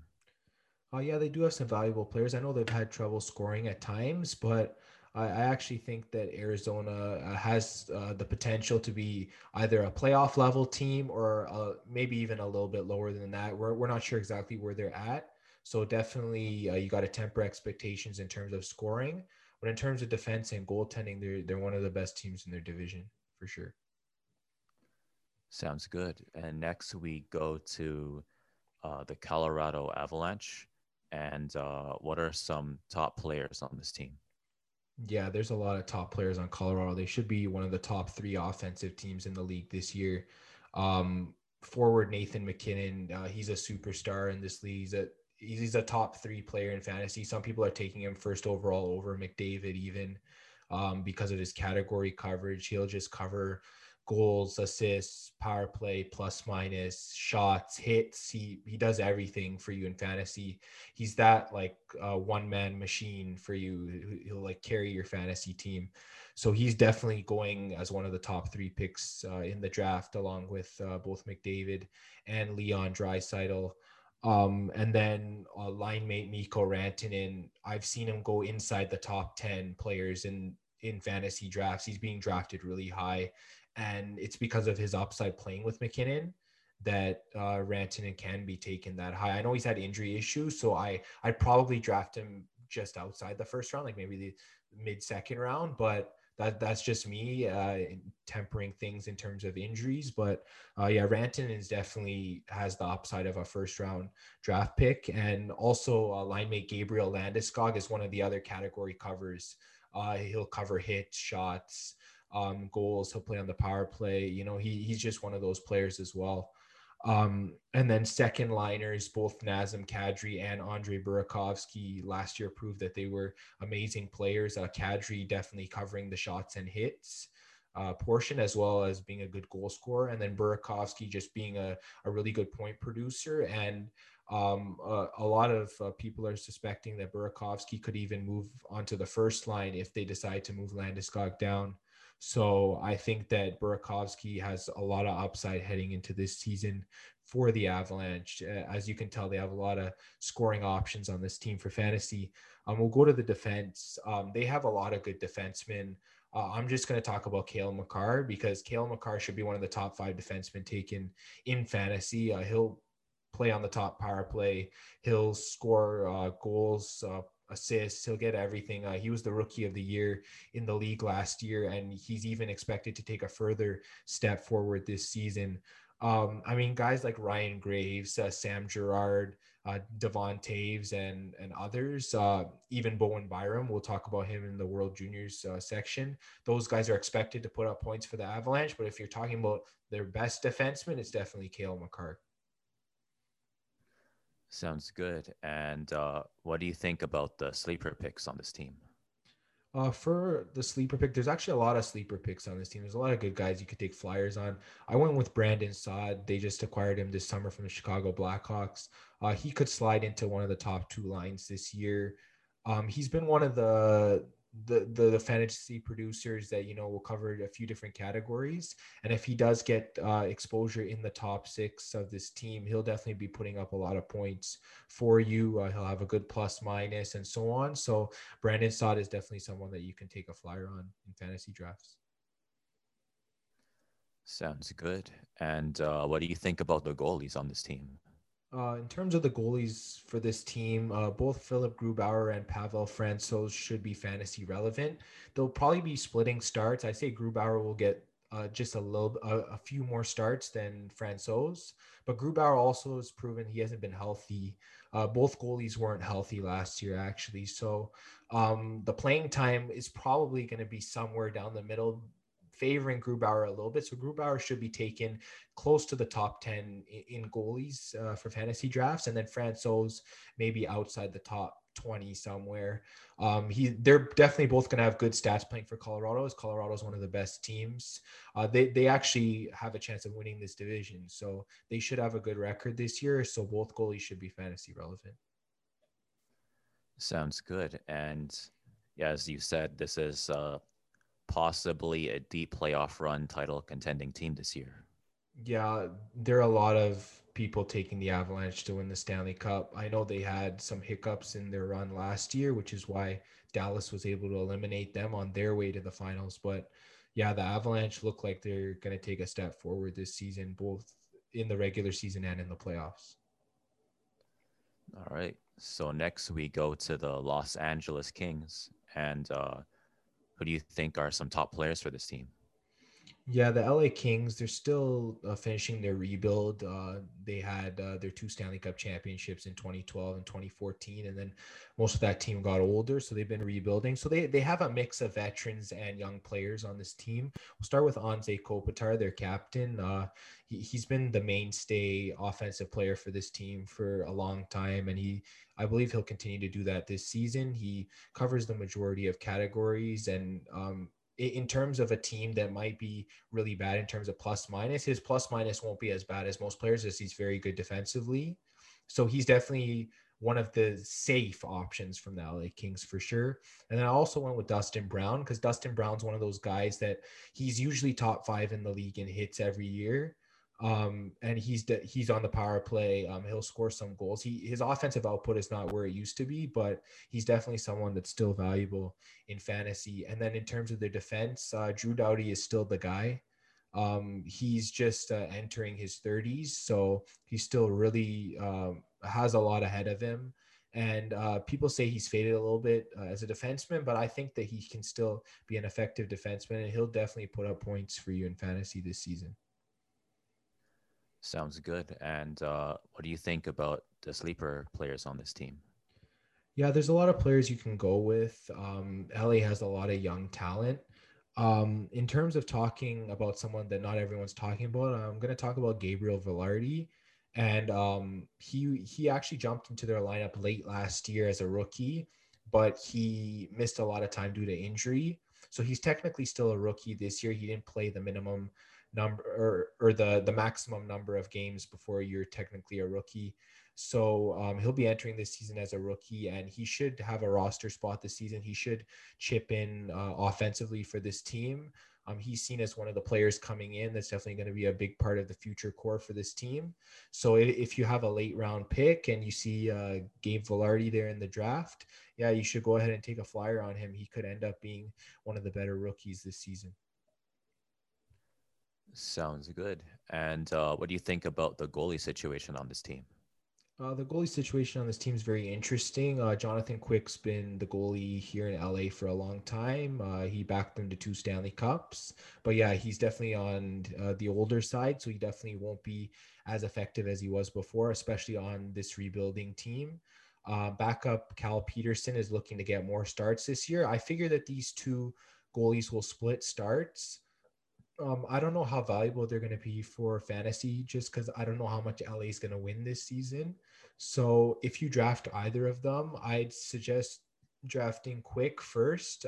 Peterson might be relevant later in the year if he gets more starts, but if you draft Quick or Peterson, just temper your expectation for them, especially in terms of goals against average and save percentage, as they might be allowing a lot of goals if this team isn't sound defensively. So I think there are better goalies out there, but if you're in a deep league, I would take a flyer on one of these 2 goalies and just see how they perform over the season. Sounds good. So the Kings seem more of a deep league team in terms of fantasy. Yeah, I think that they have a lot of guys that could really break out. We just don't know which guys are going to break out. So it's kind of just playing off of which guys are safe, which guys you can sort of get value out of. And then we'll see as the season goes along for them. Sounds good. And now we'll go to the Minnesota Wild. And who are some top players for this team? Yeah, let's talk about the Minnesota Wild and their top players. We'll start with Kevin Fiala. They acquired him in a trade last year from the Nashville Predators, and he just had a breakout.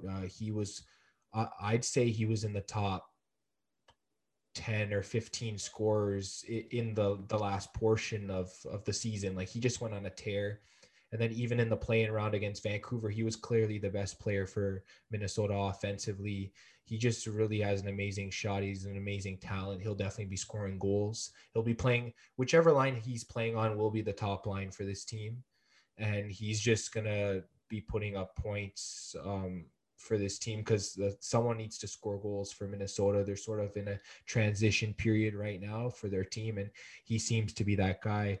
Also, Kirill Kaprizov, he's one of the top rookies coming in. He's projected to be one of the finalists for the Rookie of the Year this year. So he's going, I'd say, in the middle of drafts, maybe the 8th or 9th round. I've seen Kaprizov getting drafted. He's definitely a guy to be looking at if you're looking to add some rookies on your team that are going to be projected to score a lot of points. Kaprizov is one of those guys.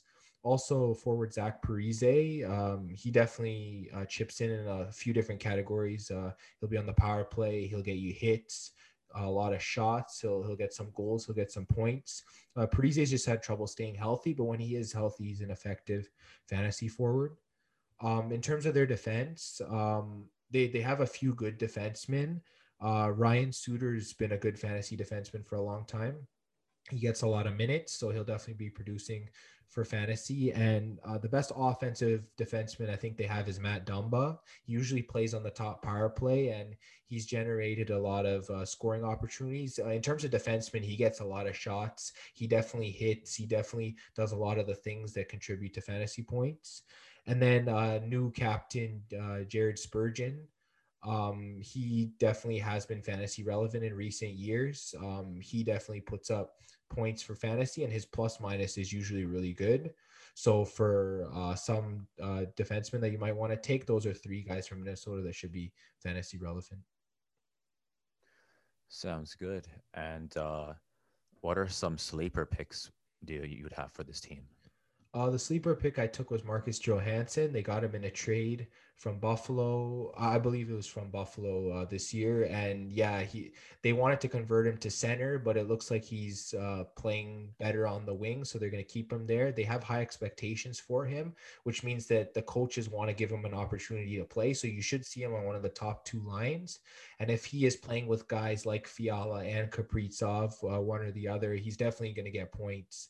He's going to get prime offensive chances with these guys. So he should be able to put up good points for you in fantasy as a sleeper. Sounds good. And what do you think about the goalies on this team? For the goalies on this team, Alex Daylock was placed on IR indefinitely, so we don't know when he's going to come back. So newly acquired Cam Talbot should be the starting goalie for this team, and he should see most of the starts. As of right now, unless another rookie comes up and plays, this should be Cam Talbot's net. And he was a decent goalie last year for fantasy. He was owned quite a bit when he was in Calgary, so he can put up decent stats for you. He's definitely not a top goalie for a fantasy team, but maybe a second or third goalie is recommended for Cam Talbot when you're drafting goalies. Sounds good. So it seems like Minnesota's pretty solid this year. Yeah, I think they're solid defensively for sure. The offense leaves more to be desired, but we'll see which guys break out this year on offense for Minnesota. Sounds good. And now we go to the San Jose Sharks. And who do you think is a top player for this team? Yeah, they have 4 forwards, I think, that should be fantasy relevant and should be consistent for fantasy. Evander Kane is one of the best category covers in fantasy. He's been one of the top hit getters most years. He takes a lot of shots. He usually scores quite a bit of goals. He will definitely be close to 20 goals this year, if not actually get 20 goals. Their San Jose captain Logan Couture is definitely another player. He's usually their top point producer from season to season, and he'll definitely be on the top power play and playing top minutes as the top center for this team. Thomas Hertl is one of the best offensive talents that the Sharks have.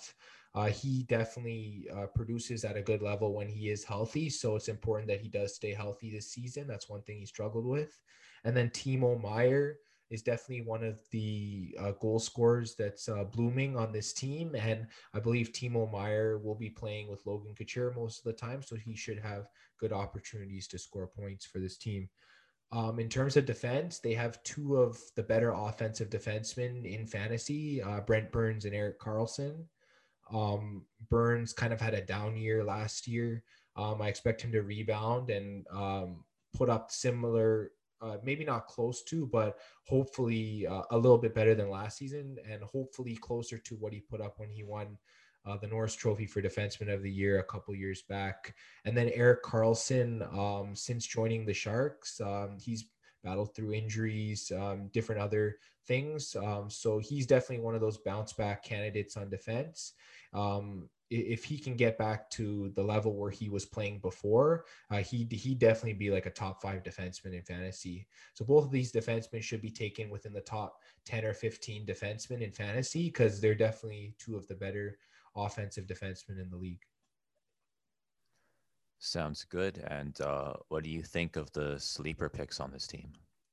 It was tough for me to actually find a sleeper pick on this team, someone I thought that could, have late round value in fantasy. But I did go with Ryan Donato, and They acquired him from Minnesota. He wasn't getting top end minutes with the Wild, but if he can slide into a top six role and maybe play with someone like Thomas Hurl, or maybe even play with Logan Couture, he could definitely chip in some points. I think he had like, what was it, almost 15 goals playing like third or fourth line minutes. So he does have potential. And I think that if he realizes his potential in San Jose, he can definitely be a decent fantasy player this year. Sounds good. And what do you think about the goalie situation on this team? In terms of the goalie situation, Devin Dubnyk just came in from Minnesota to join Martin Jones as the two goalies for this team. A lot of people are saying Devin Dubnyk is going to be the starter for this team, but I actually think it's going to be more of a split in terms of starts because Jones was the starter last year, and they did say that they expect Jones to have a bounce back year this year. So I think that these two goalies will split starts. In terms of whether you should own them in fantasy or not, I'd actually wait until the season starts before you pick up any of these goalies. Just because we don't know how San Jose is going to play. If they play as bad as they did last season, none of these goalies are going to be fantasy relevant. But if San Jose gets off to a good start, then you'll kind of tell which goalie is playing better, and then that's the goalie that you can pick up as maybe your third goalie for fantasy. So it seems for San Jose, it's like a wait and see kind of team. Yeah, they're kind of a team that should bounce back and be better than last season because they did deal with a lot of injuries, but we still got to wait it out and see. Sounds good. And now we'll go to the St. Louis Blues. And who are some top players for this team? Yeah, looking at the St. Louis Blues, some of their top forwards, Ryan O'Reilly is one of the best category covers in fantasy.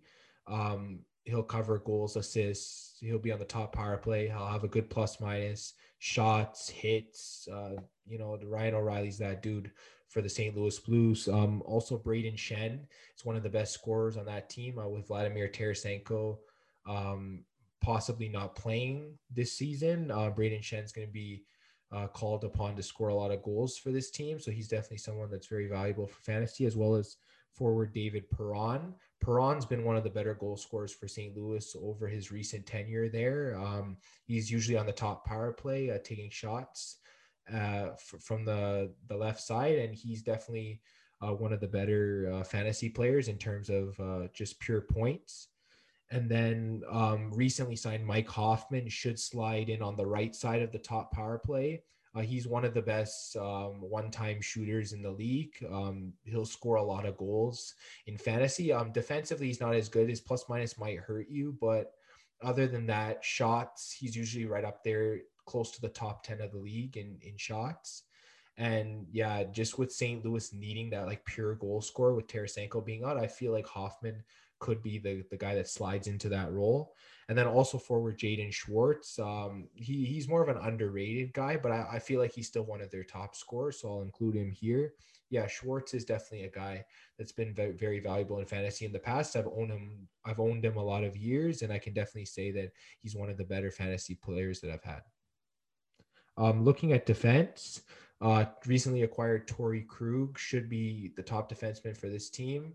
He'll be scoring lots of points, both at even strength and on the power play. His plus minus, it hasn't been great in certain years, but being on St. Louis, it should be a little bit better. So you might not get hurt by his plus minus this year. And definitely he's one of the defensemen that takes a lot of shots. And then another defenseman is Colton Parayko, who also should step up in his role with Captain Alex Pietrangelo being gone from the St. Louis Blues. Parayko should step into a larger role with this team and definitely produce offensively. Sounds good. And who do you have as a sleeper pick for this team? For sleeper pick, I went with Robert Thomas. I know a lot of people have been saying that he's been a sleeper. I actually think that he is definitely a sleeper for this team. He just seems to have more to give in terms of his offense.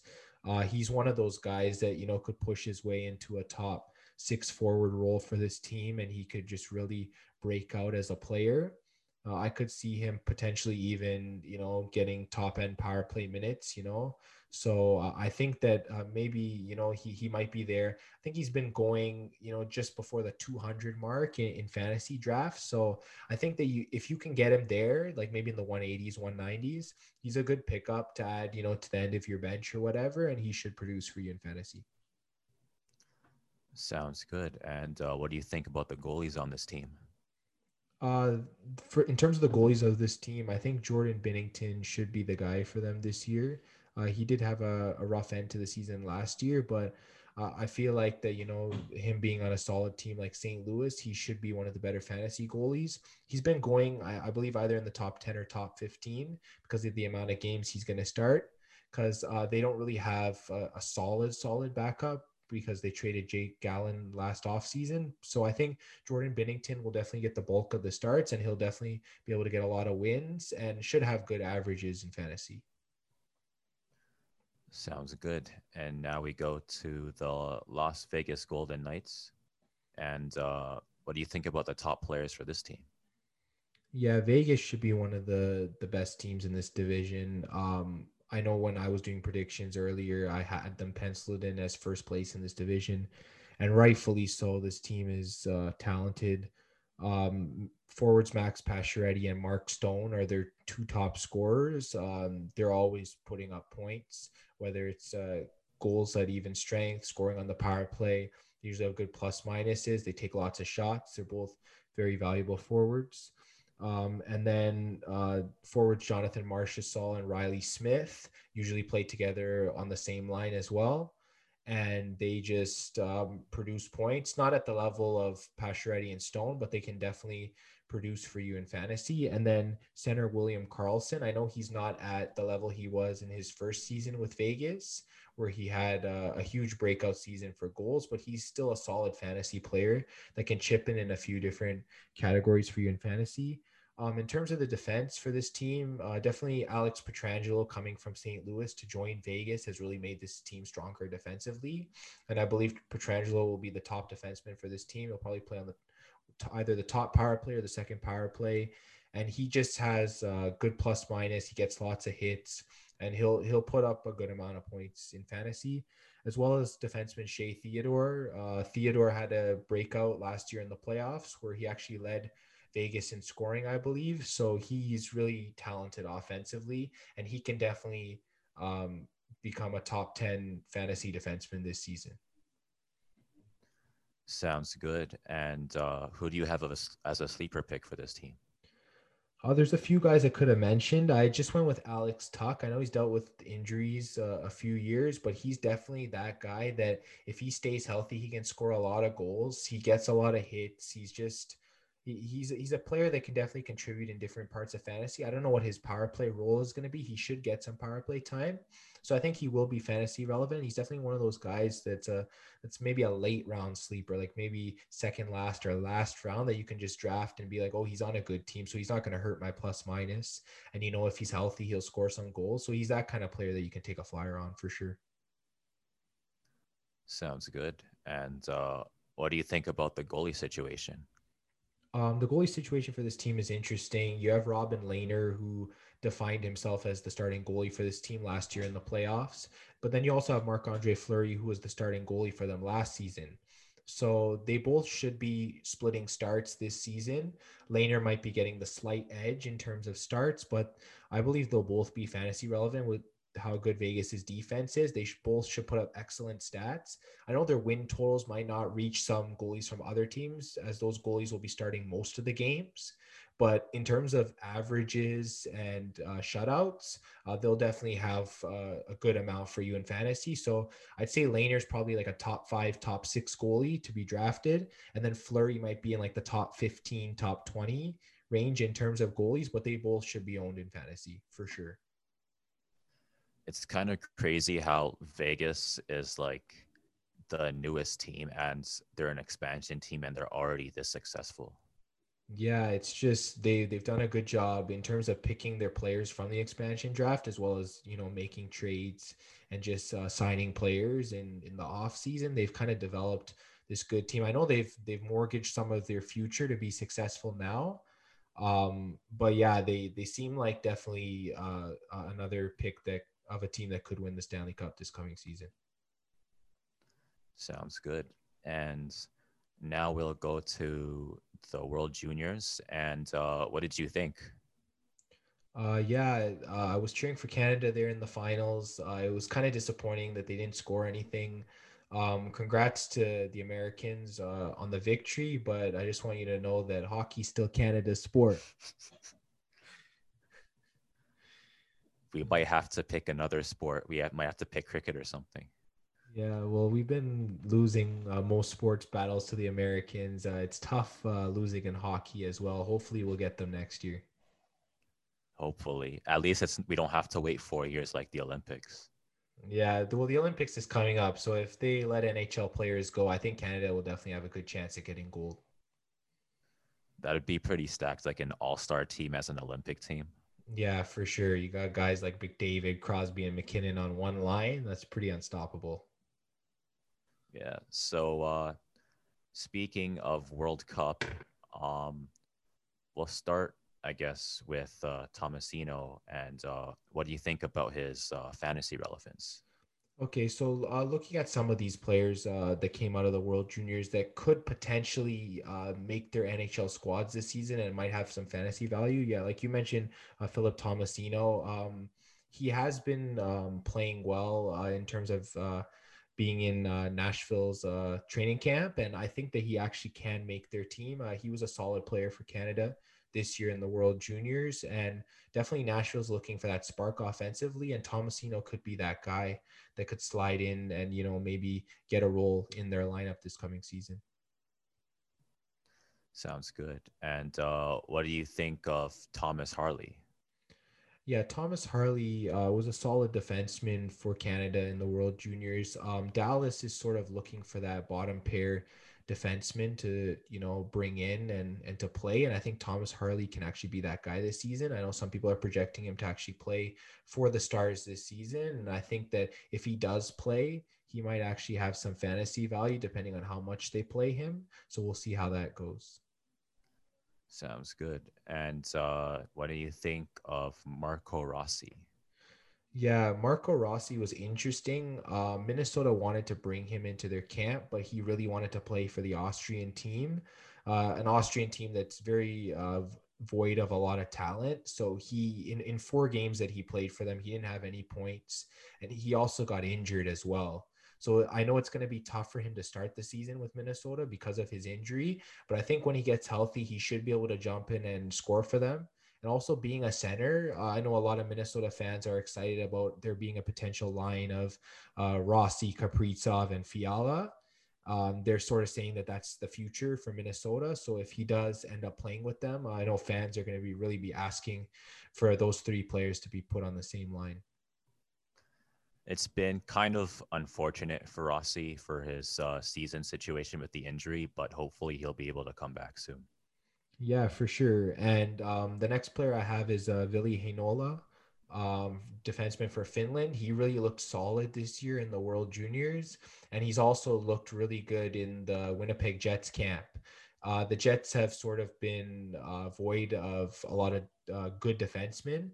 So Heinola being one of their top defensive prospects, if he can come in and play a role for them this season, it could really help put them over the edge and potentially get a playoff spot this season. Wow, so the Jets are going to be even deeper now. Yeah, I mean, they're already deep at forward. His defense has just been their main issue. And if they can kind of fix that, I mean, they're a solid team. They're definitely a team that people should be looking out for this season. Speaking of depth, what do you think of Bowen Byram? Yeah, I actually mentioned Bowen Byram earlier when I was talking about the Avalanche defensemen. They have so many good defensemen. They have Makar, Graves, Girardi, and Devon Taves, and adding Bowen Byram to that list of amazing young defensemen. Like, this Avalanche team has just endless amount of top end defensive prospects coming in. Byram was one of the top defensemen for Canada. I believe he was Canada's top scorer on defense, if I'm not mistaken. And he is just looking like an amazing prospect. And if he does make this Avalanche team this season, there is a chance that he will be fantasy relevant, as they could even put him on the second power play unit. So look out for Bowen Byram if he makes the team.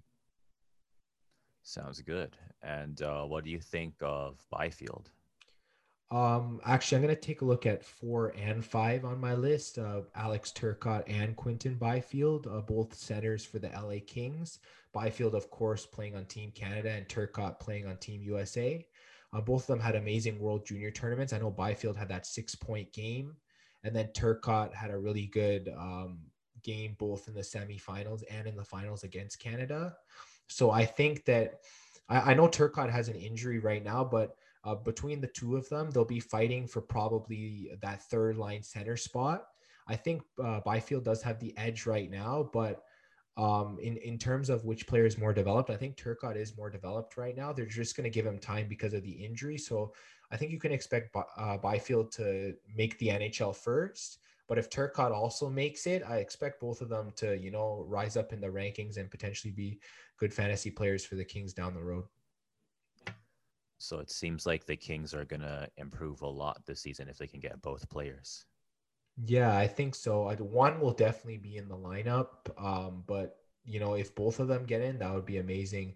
And speaking of Team Canada, Dylan Cousins was the best player for Canada in this tournament. He put up the second most points in the tournament.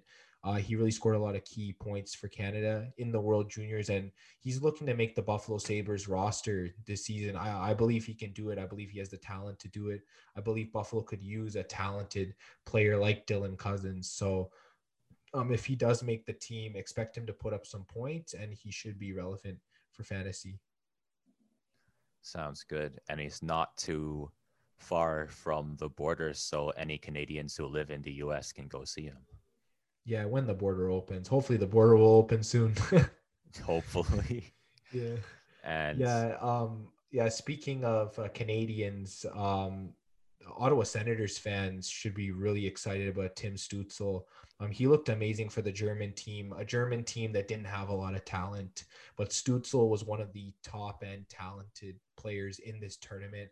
I've ranked him at number 2 in terms of fantasy relevant players from the World Juniors because I believe he's just arrived at the Ottawa camp and he's ready to go. He's ready to jump into a top 6 role for this team. As a rookie, he could actually be the leading scorer for this team right out of the gate. That's how talented he is. He was the 3rd overall pick in the 2020 draft by Ottawa. And his ceiling, it's just endless. He can be a top end player for the Ottawa Senators. So expect him to have some fantasy value moving forward. He sounds like he has like all-star potential pretty much. Yeah, I mean, when you take a player in the top 3 in the NHL draft, I mean, you got to expect him to be a high-end talent. So I think Tim Stützle is definitely that guy. Sounds good. And what do you think of Zegras? Yeah, Trevor Zegras was the MVP of the World Juniors for the Americans, and he just looked amazing. Anaheim has a special prospect in Zegras, and I mentioned him earlier in the sleepers for the Anaheim Ducks. He's definitely should be a must-own for fantasy. He's definitely a late-round pick. I've seen even people reaching for him, in rounds 9 or 10 because they really believe that he's going to get an opportunity with the Anaheim Ducks. So if he's available in your league, go ahead and pick him up if you need another center. And he should be the most fantasy relevant player from these guys in the World Juniors, and I think he'll definitely be a good producer in fantasy. Sounds good. So if you really enjoyed watching the World Juniors, I think you're going to really enjoy the NHL season this year. Yeah, there's a lot of good young talent coming in this year. Like, we didn't even mention young players like Alexis Lafreniere. He didn't participate in the World Juniors, but he's definitely being the 1st overall pick from this past year's draft. He's definitely a player to watch. We talked about Kaprizov earlier. There's many other young stars coming into the league this season. They'll be exciting to watch. Sounds good. And speaking of this NHL season, we'll talk a little bit about some games that we're looking forward to. And what do you have for Thursday? For Thursday, I'll just go through and mention one interesting game I have for each division. Which games I might be interested in tuning into in terms of the matchup. I know opening night everyone's interested, so I'm not going to mention any matchups from opening night. I'll look a little later in the week. We'll start with Thursday. Calgary is going to be at Winnipeg, and I think that that's an interesting matchup because these two teams faced in the play-in round last year for the playoffs, and the Jets really they got beaten, and they got beaten because two of their top stars, Mark Scheifele and Patrick Laine, got hurt in the first game of the series, and then they didn't look the same offensively, and they just really got dominated by Calgary. But now that this Winnipeg team is healthy, I want to see how these two teams match up, as this is gonna be a very exciting game to watch for sure. It's the revenge game, pretty much. Yeah, I think that Winnipeg definitely wants to get revenge for what happened in the play-in round. Yeah, moving to Friday, from the West Division, St. Louis is playing in Colorado against the Avalanche, and these two teams, they were in the old Central Division, and yeah, they're rivals. They're both excellent teams. This is going to be a great game to watch. If you want to see a game that might potentially have some high scoring, this might be a game that could be high scoring, and it'll definitely be exciting for sure. That seems really interesting to tune in, a rivalry game. Yeah, for sure. Another rivalry that's going to be happening this weekend is going to be Crosby against Ovechkin. When Pittsburgh faces Washington, the games will take place in Pittsburgh. It's actually two games. Both Saturday and Tuesday are in Pittsburgh. So you'll get to see Crosby against Ovechkin twice, both Sunday and Tuesday. So definitely that's always a game to tune into, as those two teams, they're rivals. Crosby and Ovechkin have been tied to each other since they were rookies. They've always been compared to each other in terms of who's the better player, and it's always exciting to watch when these two players go head to head. This is like a classic matchup, and we get to see it twice. Yeah, I know, twice in 1 week. That's a first. And speaking of exciting matchups, we have NHL Stanley Cup Part 2. So what do you think of that? Yeah, originally the first Stanley Cup final rematch was supposed to happen on Sunday, but because of the Dallas COVID situation, that game got postponed. But Dallas is going to be playing the Lightning in Tampa Bay on Tuesday as well. So the Sunday game being postponed, you will get to see those two teams face on Tuesday. That's pending any postponement from that game as well. Hopefully that game doesn't get postponed, because that'd be an amazing game to watch. These two teams face again. The Stanley Cup final was a great one to watch this year, and hopefully we'll get to see some great action from the rematch. Sounds good. And that about recaps the Fantasy Fanatics podcast hockey segment for this week. There's going to be a lot of exciting games to watch. Yeah, for sure. There's a lot of exciting games to watch, both on opening night and later in the week. I wanted to mention that the hockey pool, by the time this episode is up, will be closed. So we'll be removing the link from the description. Those that have entered the hockey pool, let's hope for a great season, and we'll see who comes out on top. All right, welcome to the Fantasy Fanatics injury report. Before we get started, I just want to make a correction. We are removing the joining link for the hockey pool from the description, but we'll be replacing it with a link to the standings for the hockey pool. So you can check out where each team is in the standings and who's leading the hockey pool at any given time. We'll hop into the injury report now. I'm joined once again by Sheridan College AT student Victoria Kumar. Welcome. Hi. Let's hop into the NFL injuries. It's the divisional playoffs this weekend, and let's talk about some injuries. We'll start with Sammy Watkins. Yeah, so Sammy Watkins was rested in week 17 against the Chargers, and then due to that calf injury that he's been having. He's now had 2 weeks of rest, as obviously the Chiefs had a bye week last week. What was very interesting, however, is when the media came to watch the portion of Wednesday's practice, they didn't see him. He wasn't present at all. He wasn't even present for the walkthrough.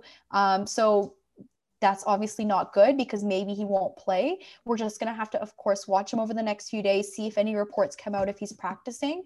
And then if he practices, then he will play. All right. What about Clyde Edwards-Helaire? Yeah, so Clyde Edwards-Helaire on Wednesday, he returned to practice in a limited capacity with he's been struggling with both a hip and ankle injury. This looks good and indicates that he'll probably play this weekend, as like I said, it's the second round of the playoffs. So teams are going to be putting in their best players. What about Bills receivers Stephon Diggs and Cole Beasley? Yeah, so starting with Stephon Diggs, I reported last week that he was labeled with an oblique injury, and we didn't really expect him to play. But then he played, and he was still part of that injured reserve. This is not concerning to me now at all, since now he's practicing again. He's still not practicing in full capacity, but he's still practicing. He played last week. He's going to play again this week. He's not much of a concern for anyone. Then Cole Beasley. So Cole Beasley was questionable due to an ankle injury. And in practices all throughout last week, they actually replaced him with a backup receiver, which made us believe, okay, it looks like he's not going to play. He's just kind of present for the practice. But then he ended up playing, much to everybody's surprise. So again, this week, like Stephon Diggs, he was playing, having a limited practice. I don't think that means anything. He's going to play when he played last week. Yeah, I saw the injury to Zach Moss on the weekend. Could you explain whether he's going to play or not and what's going on with that injury? Yeah, so he went down against the Colts with what looked to be what they said in the reports, a left ankle injury. I watched the footage, I got to see everything, and I was watching it, and it could be one of three things. So they reported it as an ankle injury. So it first of all looked like he went down with what we call an eversion ankle sprain. So that's where most ankle sprains are inversion. That's kind of where you roll your foot inwards, and that's what we commonly see. But this one, it looked like he was kind of rolling it outwards. So that's where you injure kind of the inside ligaments called your deltoid ligaments on the inside of your foot. So that's one thing that it could have been. It also could be a high ankle sprain because the way that he came down, when you come in that inversion way, you also split the tibia and fibula bones. And in between that is the interosseous membrane, which is what a high ankle sprain is when you injure that interosseous membrane. So the way that he came down with that eversion ankle sprain could be also a high ankle sprain. And if it is, definitely going to be putting him out. And another thing, when I looked at the footage, it looked like it might have been also some kind of knee MCL injury, because when he came down, the Colts player trapped his lower leg underneath his body, kind of came down on his lower leg, and his entire upper body kind of pivoted around his knee, and he kind of went in the direction outside of his knee. So the inside of his knee got stretched out. So he could have also partially tore his MCL. It looks like a pretty severe injury if it's any one of the three. So I don't know if we're going to see him out for the rest of the playoffs. I think he's going to be ruled out and not play at all, but he should be good for next season, as these three injuries will be easily rehabable by next season. What about Ronald Jones? I know he was active last week, but he didn't play any snaps. So what's going on with him? So Ronald Jones is dealing with some kind of quad inflammation. So this could be due to either a quad contusion or a quad strain. So quad contusion being a direct hit he got to his quad, or a strain being that he pulled it. And so basically quad inflammation, as most people know, it's like just swelling, major swelling that he's going through, and probably weakness. He was not present in Wednesday's practice at all. This is obviously not a good sign, as he didn't actually take any snaps last week, even though he was considered active. So what I would say with that is, even if he's considered active, don't count on him playing, because he obviously didn't play last week, but he probably will be on the bench again. What about Green Bay's receiver Allen Lazard?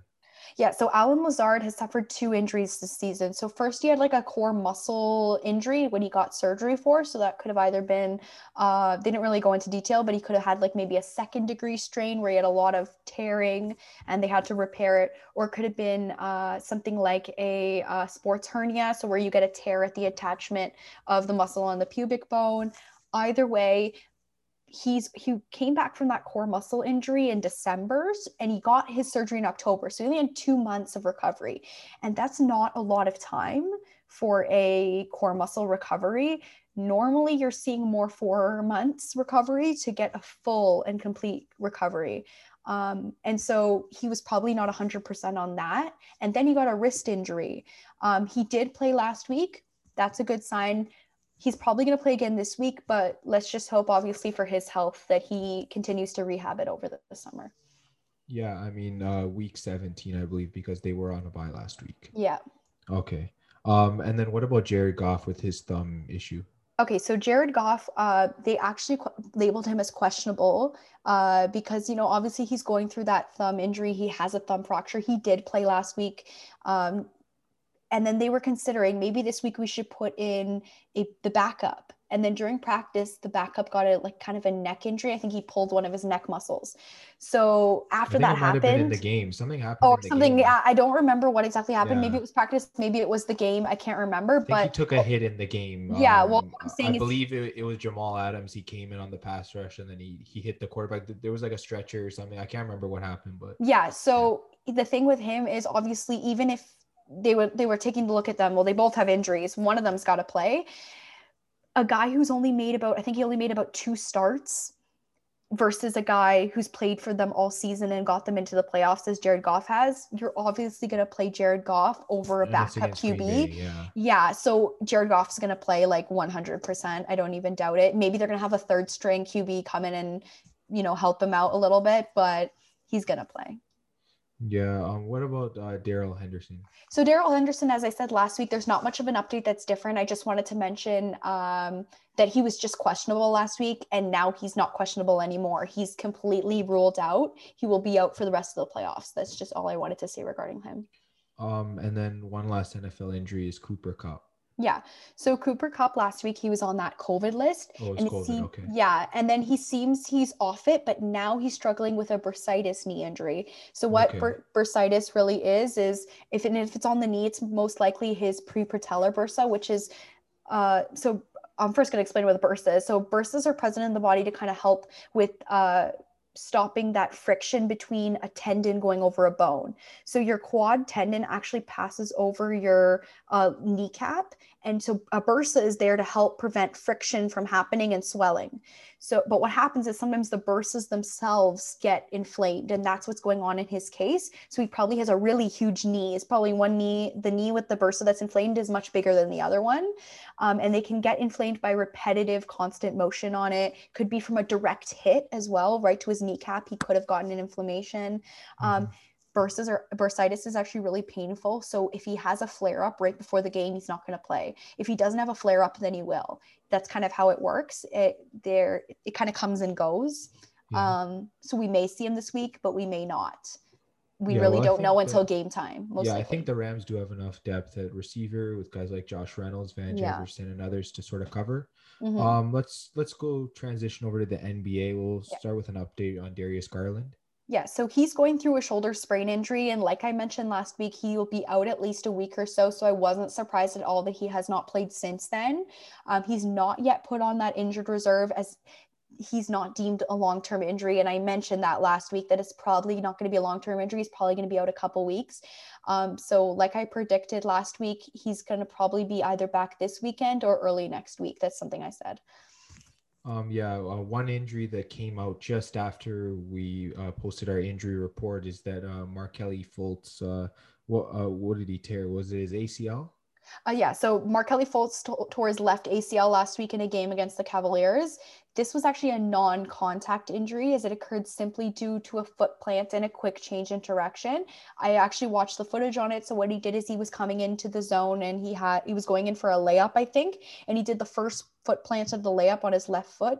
And as he began to change in direction on that planted foot, his femur kind of rotated, you know how your knee does when you rotate around your knee, and his femur rotated internally and back. And then he kind of had a buckle and then he fell. So because of that, it was just an ACL tear right off there. He just made the quick turn and then boom, it snapped and he fell. So was it a full tear? I don't know if they even said if it was a full tear, but either way, it's enough. Season. It's enough that he's going to need surgery.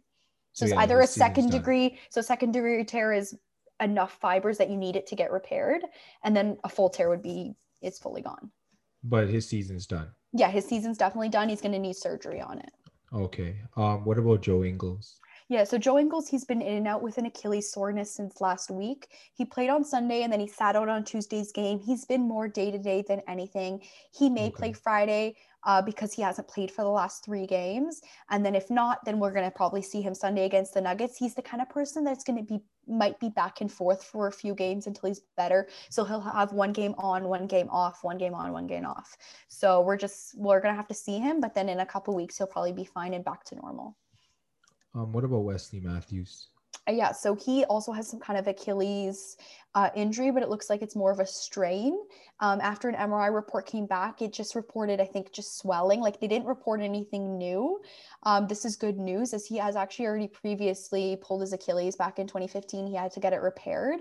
And so obviously he didn't want to have to go through that long recovery again. He's taken a couple games off, and they look to play him on Thursday or on Friday. No, sorry, they're taking a look at him on Thursday, but then they hope to play on Friday, I think is their next game, or Monday, if not. And like Joe Ingles with Wesley Matthews, it's not going to be a long recovery, just a few days to allow the swelling to reduce and allow that tissue healing to occur. In getting back to the Cleveland Cavaliers, they've had a lot of injuries. What about guys like Andre Drummond and Colin Sexton? Yeah, so Andre Drummond is currently suffering with a bruised Achilles. We seem to have quite a few Achilles this week. He did not play on Tuesday. Their next game is not until Friday. Since nothing new has been released, we could actually assume that he's working towards playing Friday. So we're just going to have to watch the reports on his injury, as it didn't really seem like something super severe. Moving on to Colin Sexton, he's been out since last week with ankle soreness. On Tuesday, he underwent an MRI that showed nothing new, which is good news that it didn't show anything new than what they already thought. So it seems it's just a small ankle sprain. He didn't play Tuesday against the Jazz, but the team expects him back this weekend or again early next week. Also, what's going on with Lonzo Ball?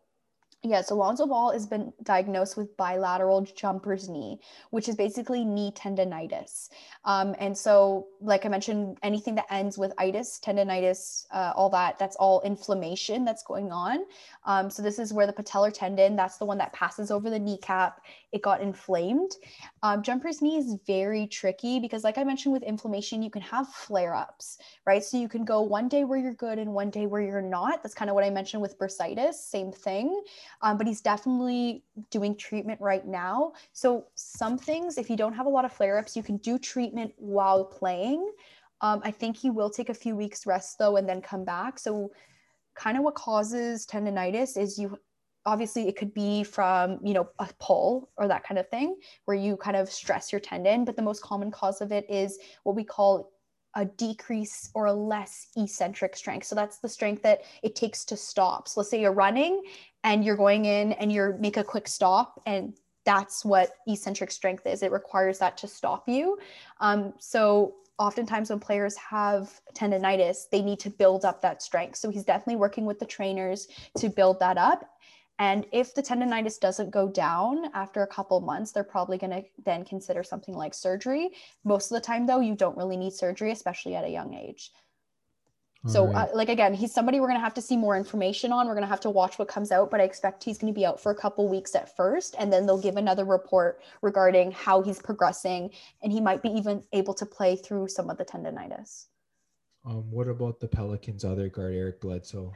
Yeah, so he has an eye irritation. So he was ruled out of Wednesday's game over it. We don't exactly know what's wrong with his eye. It could be a number of things. He could obviously have something as bad as an eye infection, which is, he'll be out for probably 2-3 weeks if that's what's happening. It could be like a seasonal irritation. Maybe he's got allergies to certain things during, this time. Or it could be most likely what I think is a scratched cornea. So the cornea is that outer layer of your eye, and he scratched it or someone scratched it during a game. Normally you're only out for a day or two with that, or maybe max 3 days. So I think we should see him back by next game if that's what it is. The Washington Wizards have also been dealing with a lot of injuries. I know Thomas Bryant got injured. Russell Westbrook got injured. What's going on with them? Yeah, so Thomas Bryant initially went down with an inversion ankle sprain, but then after the MRI came out, they discovered he had it partially torn ACL. And when you actually rewatch the footage, I got to watch it, you see him come down with that inversion ankle sprain. You obviously clearly see that. But then another thing you see is his knee kind of goes into a hyperextension where his femur kind of moves back. So that's the top bone moves back on the bottom bone. And that's where you can get an ACL tear.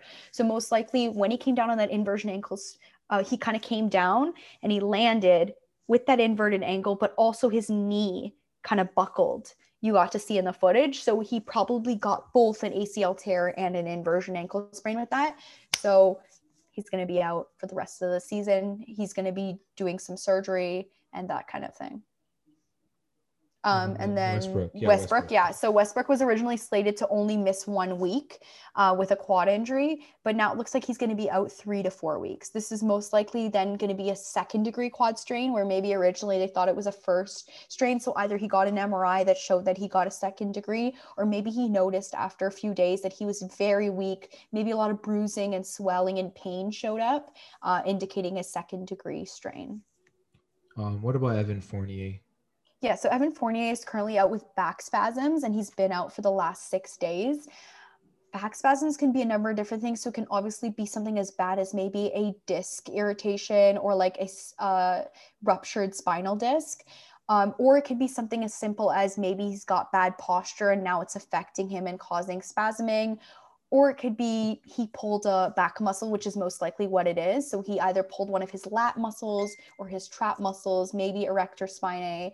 So he's probably working with the trainers on strengthening these. We're going to have to watch him over the next few days. It depends on the degree of strain, if it is a back muscle. And hopefully we'll see him in the next week or so. Just go over, there's about 2 or 3 more injuries. Just quickly cover them in the NBA. Yeah, so I'm going to go with start off with Bogdan Bogdanovic. So he went down against the Hornets with an avulsion fracture of his right knee.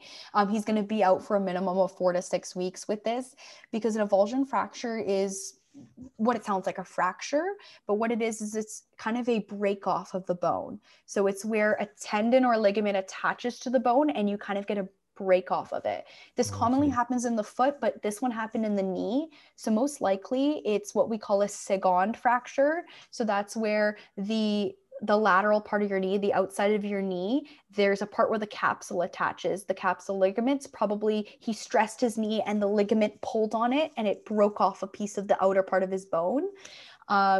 And often this is highly associated with ACL injury. So he's really got to rehab this so that he can prevent an ACL injury from happening, which will put him out for even longer. So put him on your IR for now. He's going to be out for the next 4 to 6 weeks at least. Then moving on to Jeremy Lamb. Jeremy Lamb had a left knee torn ACL. He's been recovering from since last year. So that's when it happened. I think it was last summer. He's now back to full practices with the team. So he should be playing hopefully by next week. He just needs to be cleared by the docs in order to play. All right. Moving on to the NHL injuries.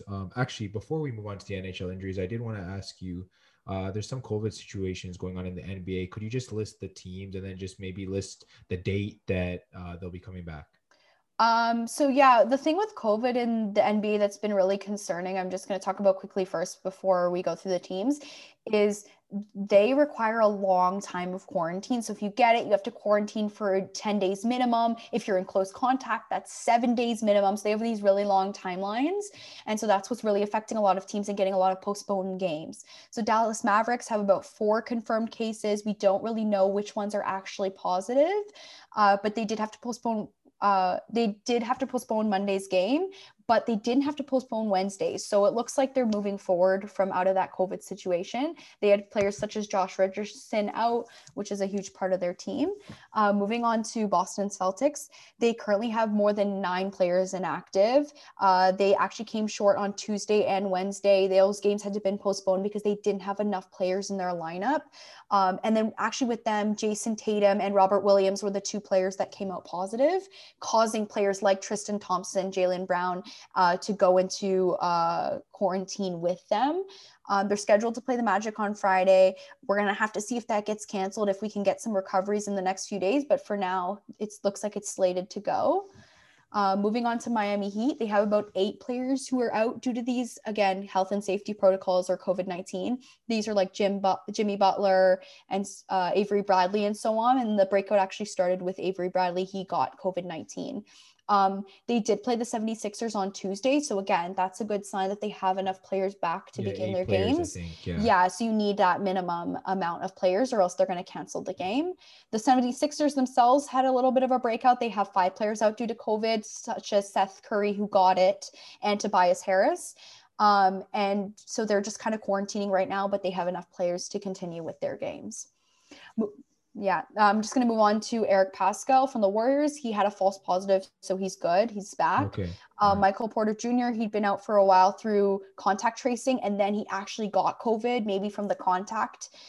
So he's out for now, and we're just going to have to see if he tests negative in the next week or so. Lauri Markkanen, he's now been cleared of COVID, and he was practicing with the team, so we're going to see him back this Friday. Okay, with the NHL, I believe most of the injuries as of right now are day-to-day because teams are pretty much getting ready to start the season. So we'll just move straight through to the COVID news. Just talk about maybe a couple players that have gotten COVID, or maybe which teams are dealing with their COVID situations. Yeah, so I'm just going to mention Mika Zibanejad first. So he was out last week with an undisclosed injury. That undisclosed injury turned out to be COVID-19. He's obviously been cleared because he started practicing again. He may not play Thursday, though, because he was out pretty much the entire training camp with this, what they had called undisclosed injury, and now we found out it was COVID-19. But do keep in mind, if he does play Thursday, we're going to see limited minutes out of him because COVID-19 causes players to be breathless. So even if they're fully recovered from it, sometimes they're still don't have their cardio fully up. Okay, that makes sense. So if he plays, if anything, he's gonna spend more time on the bench, may not get you the most points. But hopefully by the weekend, he'll be fully back and good with his cardio. And then I'm just gonna mention two teams that kind of had a COVID outbreak, kind of like what happened in the NBA. So the Dallas Stars had a huge COVID outbreak. The NHL, after testing all the players, had about 27 players that came out positive, and 17 of them were from Dallas Stars. So they had quite a few COVID injuries. Initially, it was 6 players and 2 staff that's tested positive, and then they had about 17 players that came forward after that with that. So then, obviously some of them turned out to be false positives as they are now back to practicing. This all happened this past Friday. So some of them were false positives because, like I said, they're back. But then they noticed that some of the players that were missing practice were Esa Lindell, Jamie Olesiak, and so on. So obviously these were players that were positive, or because most of the team has already been cleared and has been through that contact isolation. Yeah. And then moving on to Vancouver. So Vancouver just only had a couple cases, just JT Miller and Jordy Ben. So it was Jordy Ben that had a positive, and JT Miller was a close contact of his because JT Miller is currently living with him. They live in the same house. They're like roommates or something. Yeah, exactly. So the positive may have been false. We don't actually know, but he still had to go into quarantine, and they're going to retest him and see. But even so, they put JT Miller in quarantine with him. Regardless, we're not going to see these guys until at least Wednesday of next week. Reason being, the Vancouver Canucks are on the road until next Wednesday when they play the Habs. So the road trip, the team has already left, and since they're in quarantine, even if they get cleared and they were like, oh, it's a false positive, they're not going to play. Not going to join the team. They're not going to come on the road trip. They're just going to stay at home, and then they'll play Wednesday. Either way, they're not going to play all weekend. Don't even put them in your lineup. All right, that about wraps up the injury report, I think. Victoria, thank you for your time. No problem. And just once again, make sure that you check out this podcast on YouTube, Spotify, and Apple Podcasts. Take a look in the description below. We have our Facebook. Follow us at Fantasy Fanatics Podcast, on Instagram at Podcast Fantasy Fanatics. And we'll also have the link to view the standings for the hockey pool that we're running. And just once again, thank you for listening to the Fantasy Fanatics Podcast. We'll catch you again on our next episode.